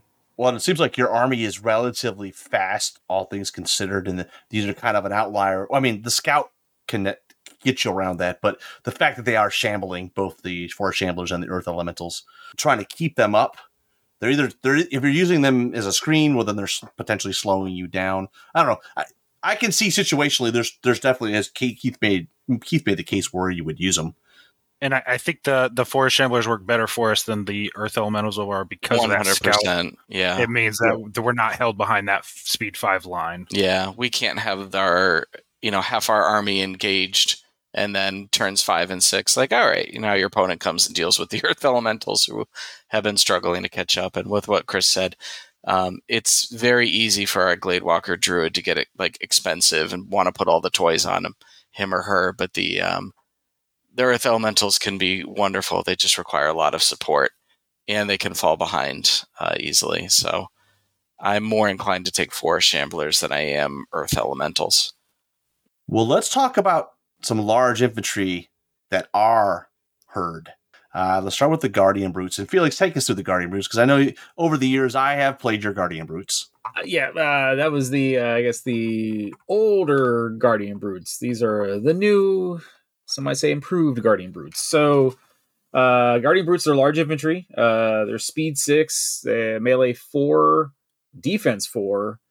Within they come in regiments and hordes. Their unit strength 2 and 3. They've got a corresponding 15 and 30 attacks, 12, 14, and 15, 17 nerve, and they come in 135 and 225 points. So they got Brutal, Crushing 1, Fury, Pathfinder, and Thunder 1. Also have the Beast and Herd keywords. So they kind of, to me, compare very similar to like Berserker Braves of the Ogres, right? But maybe a little better because they have things like Pathfinder, right? And they have not just Crushing 1, but a TC 1 as well. So I don't know. Are any of you guys taking those? I mean, this is the Owl Bear. This is like, if I'm going to run Minotaur, that's just where I would, right? These are the units that I would run. I love them. I absolutely love them. I brought 2 hordes to Memphis last year. And they're a blast. It's one of those units where, again, people don't know the herd that well, and the first time you say, oh, I got 30 dice with, Crush 1, Thunder, they're just like, holy crap. I think of them as like Tyrant-ish, kind of, because right, they got those 30 attacks. 30 attacks on crush one, force. thunder one.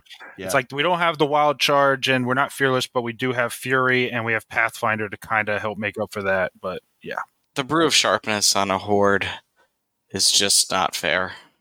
yeah, it's disgusting. Tyrants or Frostfangs or any of those units that have 30 attacks, you put a brew sharpness on them. It's a discount. Mm-hmm. Yeah. I will say, before they made the adjustment when these guys were speed 7, this was the replacement for the Stampede. It hit slightly less hard because it didn't have the Thunder 3 that the Stampede did. But this was that Stampede, where, speed 7, 30 attacks, hitting on 4s. And I liked them, but when the nerve is at 15-17 instead of what we were used to with that Stampede of, I can't remember now if it was at 18-22 and then it went to 18-20. Yeah, 18-22 and then went to 18-20. Yeah. Yep. So there's just enough of a difference for a defense 4 unit where 15-17 nerve scares me because it feels like you don't have to do a whole lot to this unit to waver it. Whereas that unit before, I didn't have to worry about the plink shooting wavering my unit. And so that I just haven't taken them. Now they've dropped them into a place where their speed 6 gave them Pathfinder, right? Because that was the shift that they can run around in the woods now. And I think they have a place in our list now because you run these guys into a woods.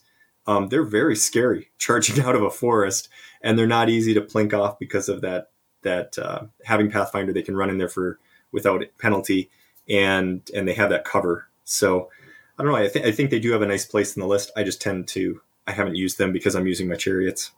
Yeah, I could see them as a really good complement if you're going to take tribal spears in an infantry-based list with longhorns. These are your hammers, right? If you're going to make that build, like you want to go pure herd with the rallying, with 17-19 nerve on that would be pretty nice. that phalanx and hordes of tribal spears. Yeah. Yep. And then you take the guardian brute hordes as like your muscle and your punch. That's where this list is. And they would fit really well in that. If you're going to go for a pure alpha strike list, they can get left behind pretty easily with speed 6. And unfortunately, they also run into the problem where like there's just not enough forests. Correct. You want everything out of forest your first 2 turns. And They're still defense 4. Exactly. Blade Stalkers still do damage. You guys just need to go play at Kings of Memphis, and Rob will bring the river table out. Yeah, I have a river table where there's a complete piece of difficult terrain running down the complete length of the table, 6 feet across. Yeah, it's awesome. But no, with these guys, I was just going to say, with these guys, you really got to deliver them. You got to have something in front of them to block. You got to have chaff, but like harpies behind them to potentially, block something else. I mean, it's a lot of points in supporting them. Well, John Paul, I think we answered your question about building a list around Guardian Brutes. So hopefully that took care of that. what they need is boomer chariots. Something like that, yeah. Yep. Every army needs boomer chariots, but Something to get stealthy would be really nice. because Veil of Shadows, and you're not even guaranteed to get first turn, and Veil of Shadows has to go off, and it's 25 points. It needs a unit that just has a stealthy aura, which I would love to see the Tribal Tracker have. I was just going to say that, Keith. That would be amazing. Not the one in the formation. In that formation, the Tribal Tracker, getting that for that formation, I think I would have to find a way to get in my list. Yeah, it would just combo so well and be thematic. And Yep. He'd have the smoke bombs or something like that he's letting off, and yeah, that'd be sweet. Call that Taco Tuesday, I think. Call that also. Well, let's talk about Lycan. That's the last of the 4 large infantry units that are in this army, and it is speed 9, melee 3+, 4+ defense, regiment and horde, unit strength 2 and 3, attacks 9 and 18, 12, 14, or 15, 17 nerve. But they got cheaper. Love that. They are now 140 and 235. I'm like, okay, you had crushing strength 1, nimble, pathfinder, regeneration 5+. The horde is 20 points cheaper, guys. And I was already taking a horde. I loved seeing this. yeah, This is a great change. it's a necessary one too, because the amount of quality shooting and spells and everything has gone up, whereas their points have stayed at 255, which was really pricey for a defense 4 unit with only 15, 17 nerve. Like a lot of games, they can just be taken out in one volley of shooting really easily. Man, they should have gave him the herd keyword. Yeah. Just so.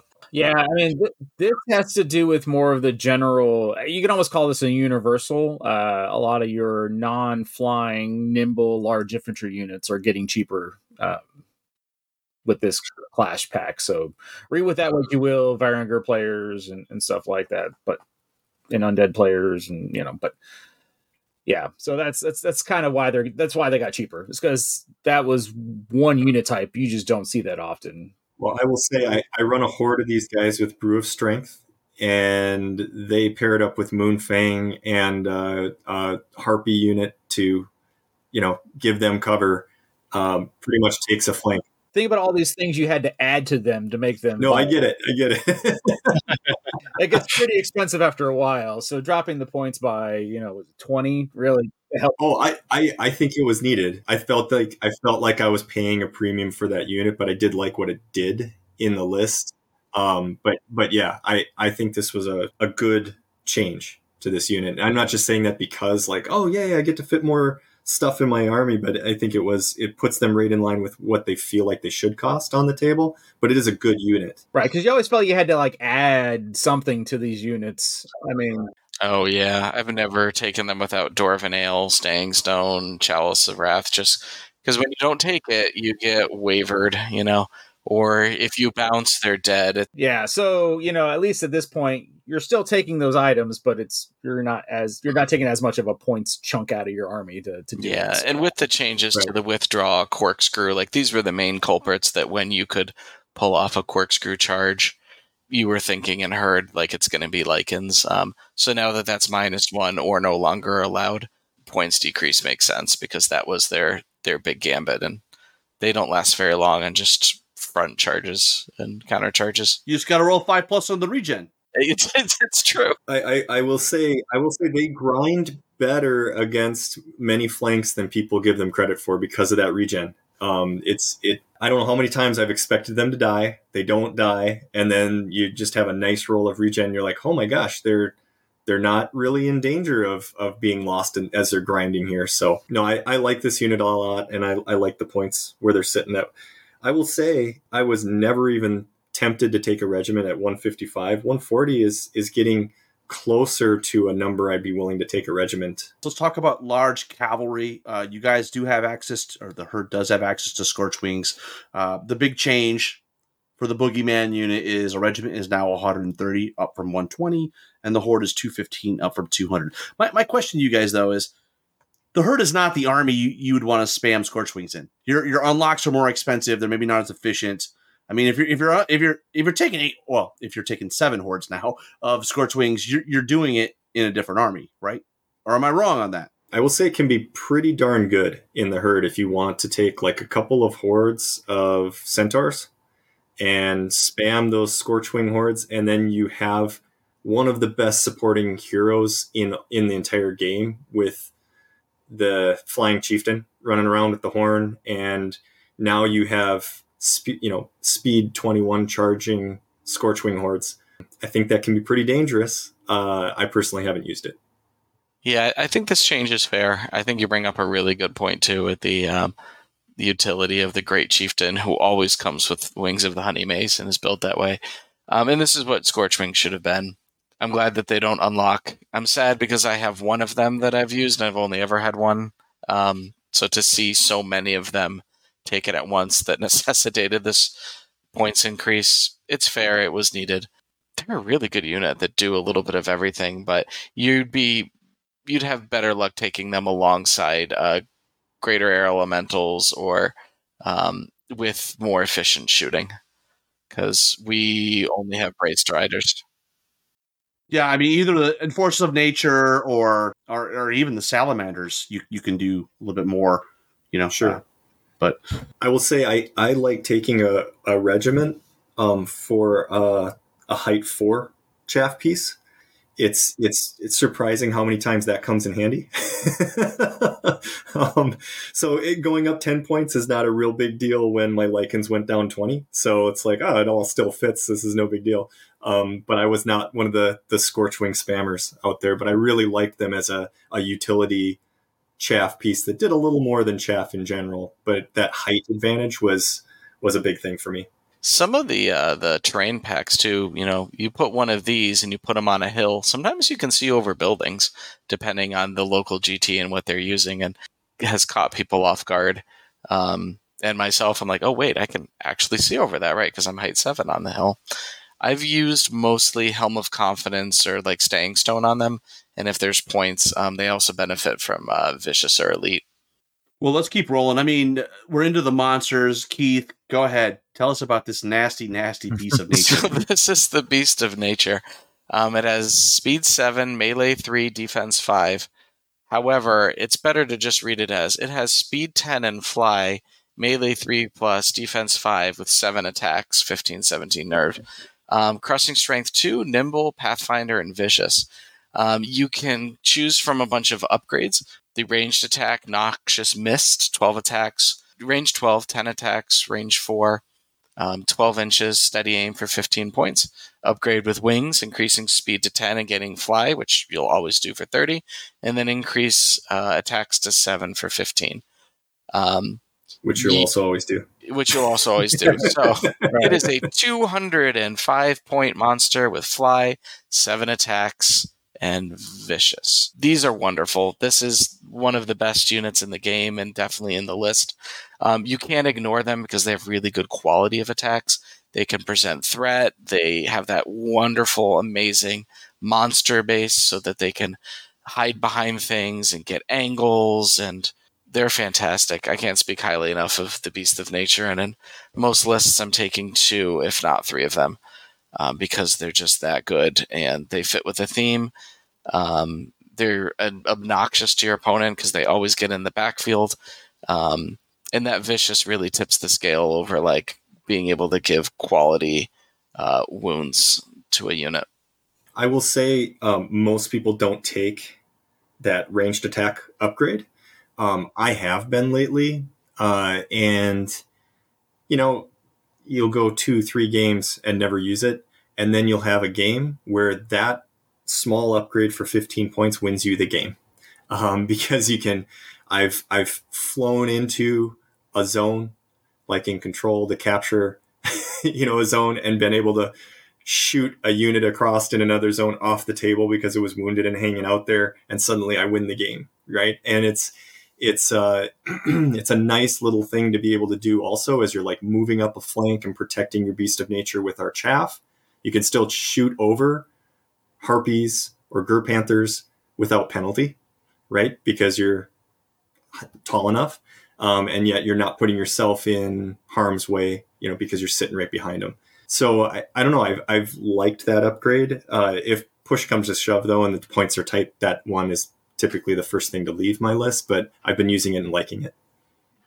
If you're taking an infantry-based kind of the slower list, or you're taking Earth Elementals, having these guys on foot with that shooting attack is pretty good. I mean, that's a 15-17 monster with 7 attacks for 175 points. That's not bad. That's a pretty good deal for speed 7 and melee 3. Yeah, I've got 3 flying ones painted up and all done, and I have 2 non-flying ones that are primed up, ready to go, that I'm going to try out with the ranged upgrade. I've always wanted to try, now that Brace Striders are 4+, maybe there is like a tricky shooting list that you can make with Herd, and using 3 of these with the Noxious Mist upgrade too. Yeah, I mean, these guys were good in 2nd edition. They're good in 3rd. I like Beast of Nature. 2 thumbs up from Felix. Take 2, put 1 on each flank, and you're good to go. Start there. Well, let's get into the Titans. You have the Hydra and the Greater Earth Elemental. The big change in Clash of Kings 2024 is that Titans are now unit strength 2, which is a huge boon for these guys because, when you're unit strength 1, it's a detriment. But, now unit strength 2, you can beat out a troop, and there's some more options there. So let's start with the Hydra. It's speed 6, melee 4, defense 5. It's got 5 attacks, but there's an asterisk next to it. 16 and 18 nerve, 150 points. And he's got crushing strength 2, pathfinder regeneration 5+. And then he has a rule, multiple heads in addition to the base 5 attacks. The Hydra has the number of attacks has a number of additional attacks equal to the current points of damage. So as you're beating this guy up, he's getting stronger and stronger and stronger. So are any of you guys using the Hydra? I love them. Yeah. For Christmas this last year, my brother 3D printed me a giant Hydralisk model from StarCraft, a 3D print, and then got it commission painted from my friend. And it is amazing, and it's wonderful, and I love it. I can't get it to work very well on the tabletop. The 5 attacks and hitting on 4s is pretty lackluster, but it's such a beautiful. It's my favorite model right now. Just looks wise. So I keep putting it into lists on random pickup games, but now that it's unit strength too, I could see it having a lot more utility. I always feel like I think it's going to do more than it does, but then I have to remind myself it's only 150 points. Just unfortunately, it's competing with the Beast of Nature for a monster slot, which is a tough sell. Well, yeah, right, because it's monster/Titan slot. Yeah, you're right. Yeah, I love them. I ran 2 at Kings of Memphis this year. I used them. I placed them directly in front of my Guardian Brute hordes, close enough together where infantry regiments or anything else bigger than that weren't going to be able to fit in there and charge them. And I just ran them up in front of them, so you had to deal with them before you got to my Guardian Brutes. So I had multiple games where they worked pretty good, and then I played John Green in round 5, and he threw a ghoul regiment into each one of them, and they did nothing for the entire game. And you let them win the tournament. You left the head up too. Yes, I did. I was laughing. We're playing our game. We're in like round 5. I'm getting my just ass kicked so bad, and I hear someone down the 3 tables down go, "Oh no, Keith won it. Keith won it. There's no way anyone can make up the point difference from him to." He just is like, hold my beer. Yeah. Watch this. Gonna learn today. Yeah, at the end, Rob does bonus objectives for each mission, and one of them is always some way your opponent does good, you get points for. And so one of them, we were playing control in the last scenario, and I think the bonus mission was your opponent controls 2 of the zones. And so in order for him to get max points, he just ignored the fact that he had a flank on one of my Hydras with one of his Archfiends, and was like, you can have it. I want the extra objective. Yeah, no, I love them. They're a lot of fun. I don't ever expect them to do any damage, so when they do, it's just kind of a bonus. But in my mind, they're just a 150-point defense 5, 16-18, regen 5 anvil that I can throw in front of something I don't really want to deal with. And hold your tokens. Yes, yeah, that too. And as Keith pointed out in the scenario episode where we talked about push, where you can only hold 1 token now in push, having a thing like a Hydra to take one of those tokens is going to be a big deal. I will say this is a perfect unit. I call them story units. I think I have good stories. Yeah. when you're telling stories about Kings of War, everybody has a Snake Eyes story, right?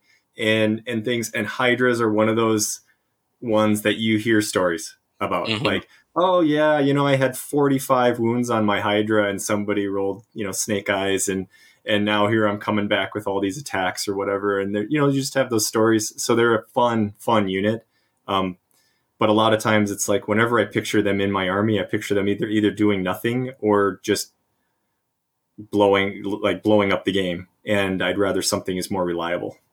I would love to see Mantic come out with a Beast of Nature, like a herd monster kit, where like you could build a Hydra, you could build an Alpha Beast of Nature, just an upgrade box or a kit that would have different bodies and different builds for all these really cool monsters that everyone's taking. So they should start profiting off of that by releasing like a box with parts for models. Awesome. Well, the other Titan that we have is the Greater Earth Elemental. And I'm going to guess here that all the things we said about Earth Elemental unit applies here. Because he doesn't have Scout, he's going to shamble his way up. He's going to slow you down. So, I mean, and he's competing with the Beast of Nature. Are any of you guys and he's 230 points. So I'm just curious, are any of you guys even considered taking the Greater Earth Elemental? I like him a lot. It's like the Earth Elementals. You have to kind of build your whole army and characters around using that unit. So I doubt I would put one in, but a defense 6-19 unit with 2 unit strength now is really appealing. Talk about a unit to carry a push token. Right? So I don't know. It's an appealing unit, but you do have to support him so much. You want you want that hero support, and we need our heroes. Like, we've mentioned a couple. Moonfang is a really good hero. Flaxhoof's a solid hero. The Flying Chieftain is one of the best support heroes in the game. And you're running out of hero slots pretty quick for your army. So Yeah. I think I'd just take the Hydra and then use the extra 80 points to try to buy more unlocks for all the other stuff I want. Yeah, I have a really nice mom miniature Greater Earth Elemental and Greater Earth Elemental units, and I've tried them in herd lists, but inevitably what happens is, okay, my fast units go up, and then my slow units take forever, and I don't spend enough points for Shamble and the Surge, and all my fast stuff starts dying, and then turn 5 or 6, I lose all my slow elements. So I haven't been able to make them work, but it's appealing, right? Unit strength 2 now, all of a sudden. That's a wonderful change, too, by the way. I really love that Mantic is using unit strength more as a way to balance and taking into account scenarios rather than changing points for everything. I like that. What do you think about Flying Titans getting it as well, Keith? I think it's also thematic. The fact that your unit strength 1 depth horror or random flag guy from Ogres has the same battlefield presence as like a giant undead flying worm never really sat well. And so, if you're going to pay that amount of points for those Flying Titans, you should absolutely be unit strength too. But they have really good Titan models for the most part, so it incentivizes people to take them. They've had good I agree. monster kits, which is why they should make one for the herd. I got Scud the Stud sitting right next to me. We have to pitch it as for Forces of Nature, Keith. Oh, that's right. For Forces of Nature, then, right? That we get to use. Yeah. I mean, we all take Beasts of Nature. Like, that's three kits right there per herd player, or Forces of Nature player. Right. Well, awesome. Let's get into the heroes. And let's start with one of the guys that's got a pretty big change is the Druid. So like all of the spellcasters in the game, they all kind of went a la carte. And so the big thing is the Druid now, you don't have to take heal 2 and you're not paying for it. So now he costs 45 points. But if you want to add heal back in, it's 10 points. Which is still 10 points cheaper than he was before. I was about to say, it's still... Exactly. Yes. This is a great change. It's so good. One of the complaints we've all had, right, is looking at goblins. And the Goblin Whiz casting Lightning Bolt 3 or casting Alchemist Curse is the same as the most expensive caster, right? Because it doesn't matter the platform. So now that you can have a la carte Druids at a competitive point price of 45, this is incredible. And I really look forward to seeing other casters get this as well.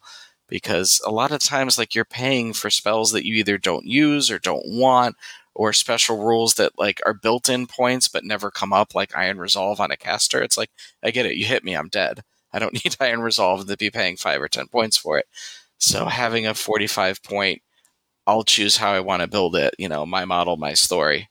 This is a great change across the board. Well done. Yeah, completely agree. And all the other options that you had before are still there. It's just a la carte. Now you don't have to pay for heal if you don't want it. Which heal 2, I mean, gosh, It's not much. Yeah. No.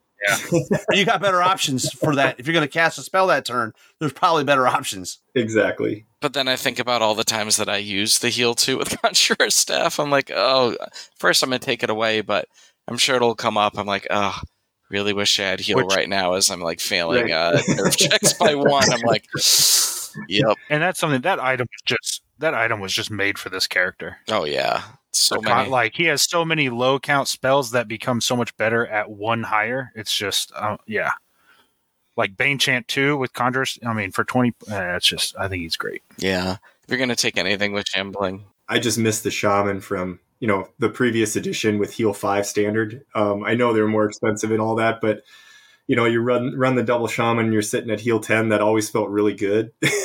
And now you try running a couple of Druids at, you're at heal 4 and you're like, eh. Well, we already talked about the tribal tracker, so Mr. Kapsner, it is time to take us into your Lord and Savior, the Great Chieftain.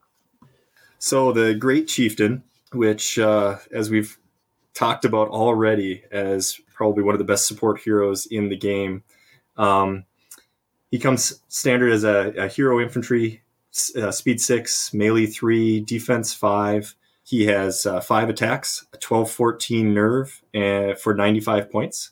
He has crushing strength 1, individual, inspiring, mighty, which is very nice, pathfinder, thunderous charge 1.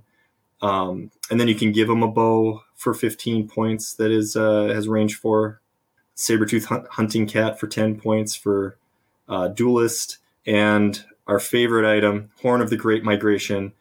You can only take this once, but he gains Dread and Aura Wild Charge 1 for 15 points. And most of us throw the wings of the Honey Maze on him to fly him around wherever we want to go. That Dread and Wild Charge 1 is so good. I have played entire games where this guy never entered combat, and yet he had more influence on the game than I could count. You can sit him in one spot, give that wild charge aura to the units around him, charge them out, then choose to fly him somewhere else and give that wild charge aura to another cluster of units to charge out. You can fly him behind an enemy line and give that dread to units that you're charging into. He's just such a great support piece. Wild charge +1 too, so it works for your Minotaur chariots and your Spirit Walkers. Correct. Yeah. So my chariots, they're wild charge D3 +1. So, and speed 7. People get really surprised when those are charging as far as they are at times. He's as close to an auto include as we can get in this list. He fits the theme. He shores up a couple weaknesses, like we really, really, really need to break on the charge. So he gives Dread, gives us extra wild charge, and he's also mighty. So in a pinch and in an emergency, you can use him as chaff if you need to. Put him in front of units, and then with that speed 10 fly, he has the ability to influence a lot of the board. All of your opponents are going to measure 21.5 inches back from a lot of your things, just because chances are he can fly 10 or fly 20, then give 6 inches for his aura. Right. Well, let's keep rolling. We got the Glade Walker Druid, who got the same treatment as all the other spellcasters. Instead of 90 points, he's now 60, but you have to pay for Heal 4 if you want it for 30 points. You lose the option of replacing Heal 4 with Surge 8 for free. But again, all the stuff we said about the Druid is here too, right? So you pick and choose what you want to do. He's now 60 points, and buy what you want. And you're not handicapped. You're not required to buy Heal 4 if you don't want it. If you're doing the Forest Shamblers or Earth Elementals, this guy is auto include. Yes. I mean, that Ring of Harmony is so good. It's just, it gets very expensive, which is why at this point, like getting rid of the heal, even though I'd be tempted to put the heal back on for 30 points, to be honest, for the Heal 4 to use with the Ring of Harmony, should you want to, if you're going that elemental list. But it's so good being able to cast a spell on one unit of elementals and then turn around and cast another spell on another unit of elementals. It's so good. Just remember, because even though you think it does, the Tree Herder does not have the elemental keyword, because otherwise that would be way too good. Yes, that's a good point. Can you imagine? I find most times that I would take the Druid even with the points discount. Better selection of spells, and the Glade Walker doesn't have Bane Chant. So you can put it on for an item, but then you're losing other items that you could otherwise take on him. I think that the Druid's allotment of spells synergizes more with what I would take. But if you want to take Shamblers and Earth Elementals, this is your guy or gal. And we do need to point out that the Ring of Harmony now costs 30 instead of 25. Mm-hmm. Still worth it, though. Well, let's get into the Centaur Chief. Any of you guys taking this? I used to take the Centaur Chief. I have a cool model for her. I've taken him in a couple of ambush games where I don't have the points for something, expensive and better. But other than that, I thought you were going to say useful. Well, that too. But yeah. The Great Chieftain fills this role now. Yeah, I would say, Flaxhoof is so much better than the Centaur Chief. It's hard to take the Centaur Chief. If you're going to take him, and we have a limited number of hero slots typically in how we build our herd lists, if you're going with that Central hero, you're just going to go with Flaxhoof. He's only 50 points more, and you get a lot for that 50 points. The Aura, Thunder Charge +1 for Centaurs, Crushing Strength 2. I mean, yeah, hands down. Yeah, extra if you're going attack. to take a Centaur hero, just take Flaxhoof. Yeah, the Centaur Chief is an example of what used to be a really good unit, and then it stayed the same as the rest of the armies and lists and units got better.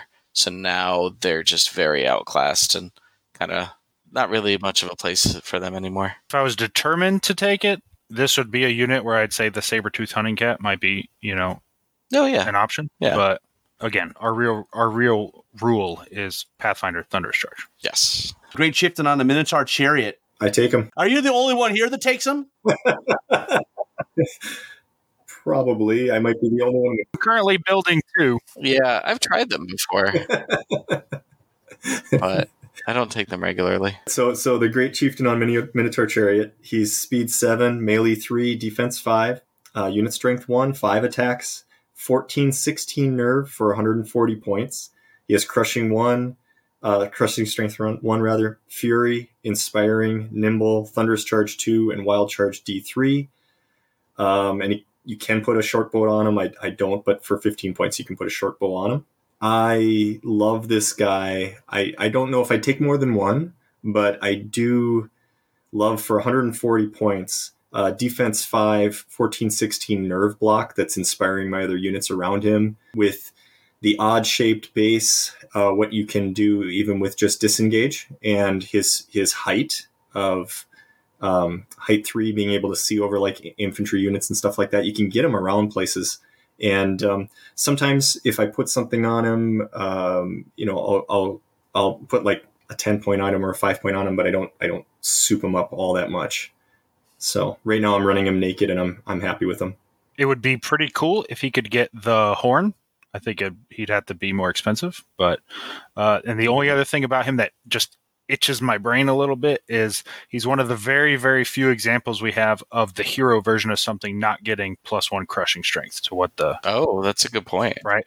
Like not being Crush 2 Thunder 1, I feel like would be a typical hero upgrade. To get the short bow attack, you only have 5 attacks, so paying 15 points for 5 shots is a little pricey. And you don't have steady aim, and you're wanting to always move this guy. Yeah, it's not worth taking unless they add in those extra rules. I've also I've fallen into the trap quite frequently where like, okay, I can't break because I only have 5 attacks. I'm going to send you in with something else. Oh no, I can't reform because you're a chariot base. And now, it becomes tricky to get that reform. So I've left the Minotaur Chariot kind of just sitting there ready to get flanked a lot.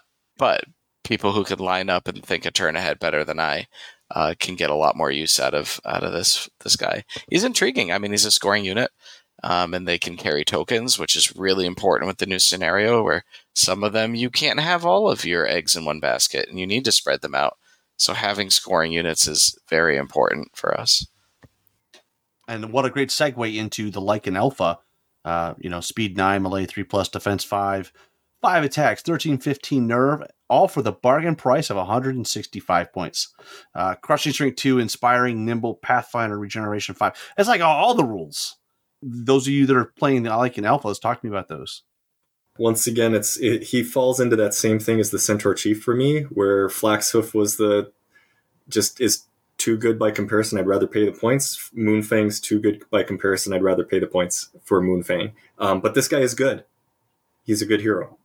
Right. It's not because he's bad. It's just because there is a better unit available in Moonfang. So yeah, or just get a regiment of centaurs, or take 25 points less and get a Minotaur Chariot if you want a cheap scoring hero. Or pay 40 more points and get a Beast of Nature or Moon Pie, which is amazing. It's just a weird spot, and like you can get a lot of flanks, and Speed 9 is awesome, but 5 attacks and 13-15 nerve, temper your expectations with what you expect it to kill and what if you expect it to survive or not.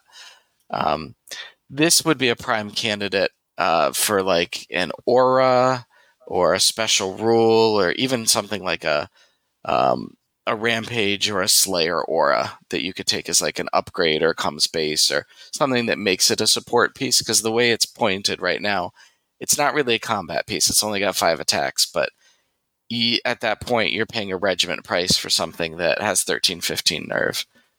I rarely use it because I spend points other ways. Let's keep rolling. We got the Force Warden. The only change is he now has the Inspiring special rule. I like that a lot. Yeah, I mean, that's a good, he's a 90-point character with Inspiring who does have the Scout. He can synergize if you're going to take some Force Shamblers. There's some interesting things there. Hero slots are hard for you guys. Yeah. Especially in the unique heroes. So, I mean, are you guys taking the Force Warden? I'm not, but I could see this being a nice upgrade for him because, you know, you'd commonly scout him out, you know, before the game even starts, and you get him into a spot.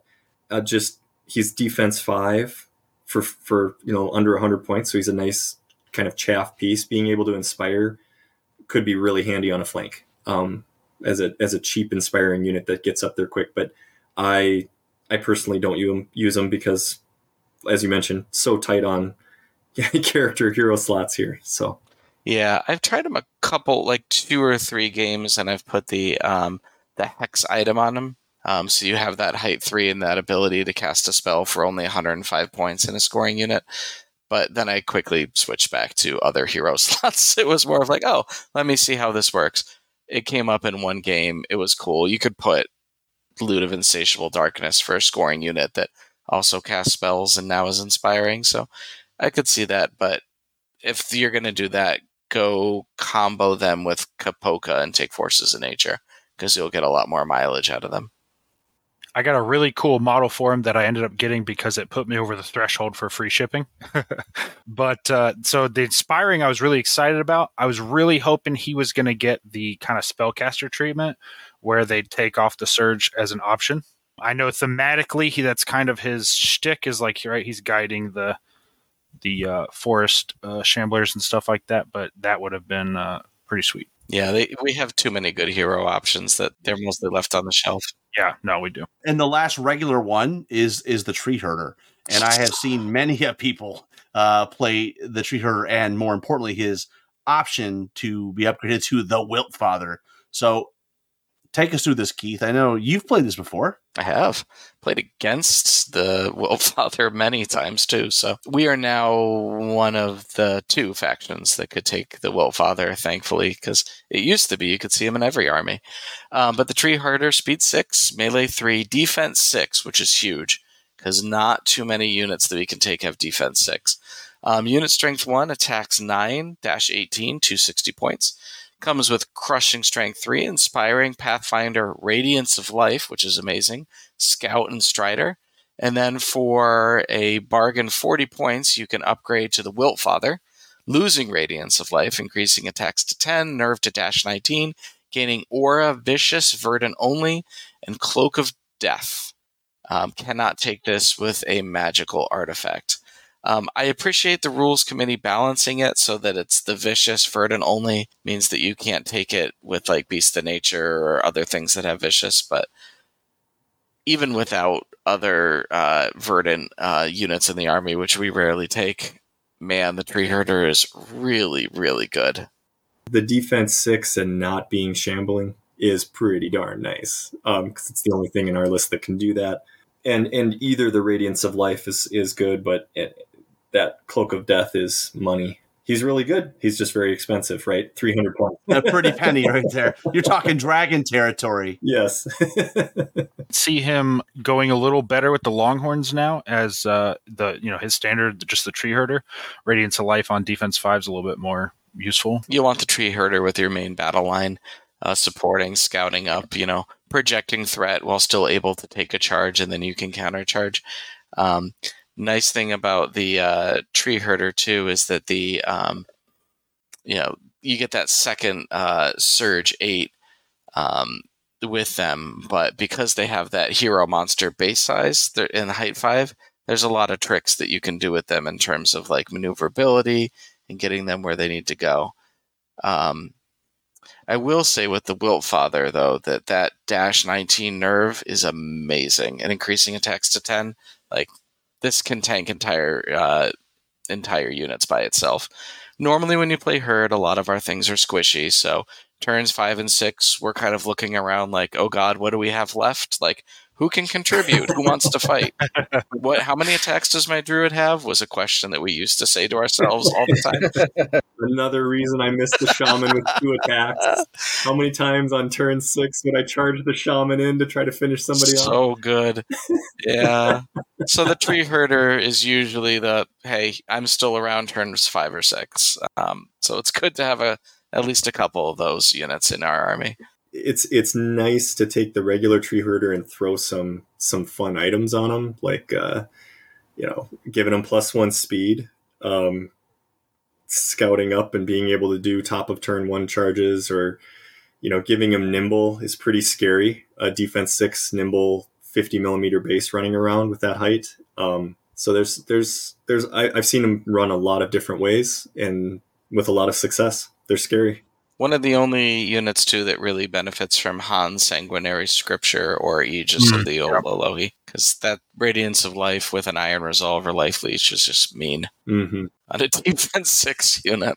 Even just Blade of Slashing, like, I think the only person more efficient for that item with the Crush 3 is, like, Grok from the Ogres, because he gets the D3. I mean, that brings his attacks up to the Wilt Fathers, not with the Cloak of Death. But yeah, and combos really nicely with the Great Chieftain, Dread, and Radiance of Life. If you line up your models, they're an instant -2, which helps, because we really need to break things on the charge.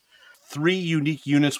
Kris, you want to take us through Flaxhoof? All right, so Flaxhoof is speed 8, melee 3+, defense 4. He has 6 attacks and 13-15 nerve for 160 points. He has Aura, Thunderous Charge 1 for Centaurs, and Crushing Strength 2. Fury, he's an individual, Inspiring, Mighty, and Pathfinder. I just find him, he has 2 more attacks than that Centaur hero, and that Aura, if you're taking a number of Centaurs, if you're theming your army around Centaurs, he's a very fun unit to have on the table, because that Aura Thunderous Charge 1 is pretty scary for a lot of people. When you start throwing that Aura around on even regiments, it gets pretty scary for people. So he's a fun unit. Where I run into, I think, Keith, it was you and we were chatting around. I was throwing my list by you, and I was running Flaxhoof and stuff. And then we started talking about the Chieftain, and I tried the Chieftain out once for about the same points. Like, fine, I'll go with the Chieftain. I didn't want to. Yeah. And Flaxhoof is so thematic, and then the fluff, it's like a dynamic character, and the Centaurs are some of our cooler models. Yeah, it's hard. For 10 points less, you could have someone on the speed 10 that gives the wild charge aura. But hey, if you're going to take a horde of Centaur Bray Striders, Flaxhoof better be parked right next to them to give that extra Thunderous Charge 1. Yeah, that's super scary. Would love to see a shooting attack on Flaxhoof, because I think while you're waiting for that, the ability to shoot would make Flaxhoof a little bit more takeable to contribute in every single phase of the game. Love to see a bow attack on them. Who wants to take Moonfang? I know Moonfang's pretty popular. I'll take Moonfang. So this is Moonfang. Speed 9, melee 3, 5+ defense, which is really big. Unit strength 1, 6 attacks for 14-16, coming in at 210. One of our more resilient characters. And has that really nice combination of speed 9, defense 5. The nerve is a little bit lower, but you get regen 4, and that is huge. So crushing strength 2, inspiring, nimble, pathfinder, vicious melee, and then the special rule primal savagery. Friendly core units that are engaged with the same enemy unit as Moonfang have vicious melee. So Moonfang often makes it into my list. Having another scoring unit, having a character that's generally there for the end of the game, as long as you're not putting Moonfang in situations where like they're going against hordes or things with like a lot of melee 3 attacks and high crushing, they can generally outgrind more than most in our list. And then the Speed 9 with the Inspiring, just park them right next to a unit of Spirit Walkers or Lycans, and then they give that Vicious to help with the melee. It's so good. One of my favorite models in units.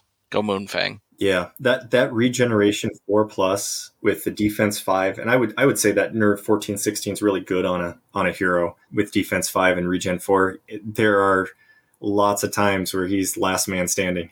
Yeah. I'll go through units and he's getting beat up all game, and by the end of the game he maybe has 1 or 2 wounds on him still, because he just regens so much off when half the wounds are leaving every turn. So we've all had those turns where you have like 10 wounds sitting on him, and he luckily didn't break, and suddenly you're rolling 8 4+, and he's down to 2 wounds, and your opponent's just cursing themselves. So he's fun. You hand out Vicious to a horde of Guardian Brutes or a horde of Spirit Walkers. It's, oh my god, it's nasty. It's so good. Yes. Yeah. Complements really well. He synergizes with everything in the army because of that. We have a couple instances where we can give out Vicious between the Wilt Father and Moonfang. It's a good problem to have, but there's a little redundancy there. A lot of good miniatures to pick from. I use the Warp Wolf Stalker for Moonpie, the Circle of Ouroboros Warp Wolf that has the giant sword. And it's dynamic and it's fun, and I've taken this unit a lot. Highly recommend. My Moonfang is using a Mantic old school like metal Lycan or werewolf hero. And I took tree herder branches, 2 branches off from his back, and sculpted them onto his back to make him very foresty. So he has a bird sitting in one and the nest sitting in the other side. So that's my Moonfang, 100% Mantic. So One Page Rules does these like were tiger things as part of their Beastmen line. So I've got one, it's like their chieftain guy. He's like leaping off a rock with this huge double-handed sword. Nice. Looks pretty awesome. Well, we got one more unit, and that's the Avatar of the... Got the Avatar of the Father, who was, I think, if I remember correctly, was missing at the beginning of 3rd edition, but then got added in recently. So Avatar of the Father, it's a legendary unit. It's got speed, it's hero monsters, speed 10, melee 3 up, defense 5 up. It's got 9 attacks, 17-19 nerve, 285 points. It's height 5 as well, being a monster. It's got crushing strength 2, fly, fury, nimble, pathfinder, and thunder 2, and very inspiring. He's so good. This unit's awesome. I have a hard time fitting him in, but I really like him. I have a hard time not putting him in my list. Like my first unlock unit, and I go right down to him, and he just goes right in. Nice. Before this Clash of Kings, I always tell people this is the best dragon in the game. Yeah, I could see that. 50 millimeter base, so not a Titan base, so that's always so much easier to get in. And then I feel like he has all the rules you want your dragon to have, right? He's very inspiring, Pathfinder, nimble. He's got Fury for some waiver mitigation. His only somewhat downside was Crush 2, Thunder 1 instead of Crush 3. And he's got 9 attacks instead of the kind of the standard 10. But he's better than they would be if he's charging into terrain. Yeah, and that's a big one, right? You always find yourself hindered with the dragons that you're putting on the flank. And being sub 300 points, so before the change, I always said this is the best dragon in the game. After the changes, with a lot of them getting unit strength 2, I think it lowers him just a little bit, because on turn 6, if you're going to a control point or an objective or something, now they're winning that unit strength battle. Yeah, fits with the theme of it's fast, the very inspiring is great. End the game when all your things are spread out across the board and you're desperately trying to pull things in to inspiring so they can survive the counter charge. And Fury on them was such a great rule, really, you hit the nail on the head, where a lot of these rules like Pathfinder and Fury help with what would normally be awful for dragons. And if you really want to be kind of a dick, he's has keyword herd. So put him next to 2 Longhorn regiments, and he is 1921. Writing quickly down on the piece of it. What was that again? Yeah, it's interesting that the mid-table guy points that out, right? Yeah. Just when you think you know an army back and front, man, that's what I love about this game. Always new ideas. We're about to see these changes in Clash of Kings 2024. Give me a sense of how this army is going to fit in this new landscape. Having done the scenario episodes, I think that we're going to take a little bit of a hit. The need for quality token bearers and getting loot tokens is increasing with some of them, stockpile specifically, and changes to push. It's going to be a little bit tougher where normally we would put a lot of our tokens onto 1 or 2 units. Like now that there's going to be more tokens to grab, we're going to lose a lot of our speed, and what we're paying for is a lot of wild charge and auras and speed. So having that go down to 5 for multiple units is going to be really tough, and it's going to require a lot of planning. So for the people who run Alpha Strike heavy, like I normally do, you're going to have to be very cognizant when you plan for at least 2 of the scenarios that could show up at a GT. Yeah, I agree. One of the downsides to our army, too, is that we're very terrain dependent, and a lot depends on the table. So we pay a lot of points, and we depend a lot on forests and cover and making sure our squishy units don't die before we can get them into position. So depending on the table that you're at or the GT or your standard rules for terrain, that can have a very big impact on the game, whereas some other army-wide special rules doesn't really matter, based on the GT that you're going to, but something that you can see from table to table how it impacts the herd. We did have a question from Justin Berg, and it kind of goes to, what makes this army effective? What's the composition that'll make a winning army? His question was, is it just spam 8 hordes of Lycans and hope to get there, or is there enough without them without being punished for overextending? So maybe give us a sense of what you guys are playing, generally. Well, in general, I think to be a good herd player, you have to be very good with chaff. You have to be very good with analyzing and being patient of when to pounce. Because we don't grind well, you have to know the math. Whereas some other armies are far more forgiving. I think it's a very fun style to play, but I don't think any of us like spam stuff. Like I have 3 chariot units, but they're all different, right? I have a horde, a regiment, and a hero. I have 2 of the same chaff unit and a third of a different one, right? Like there's nothing that really gets spammed in my list. And Keith, I don't think you really spam much either, other than the Beast of Nature, I guess, on the triple Beast of Nature list. You could call that Beast of Nature spam maybe, but... Oh, yeah. No, you need a variety. You need to be able to take some units that can be resilient, yes, and be aware that you may lose units early on, and that's okay.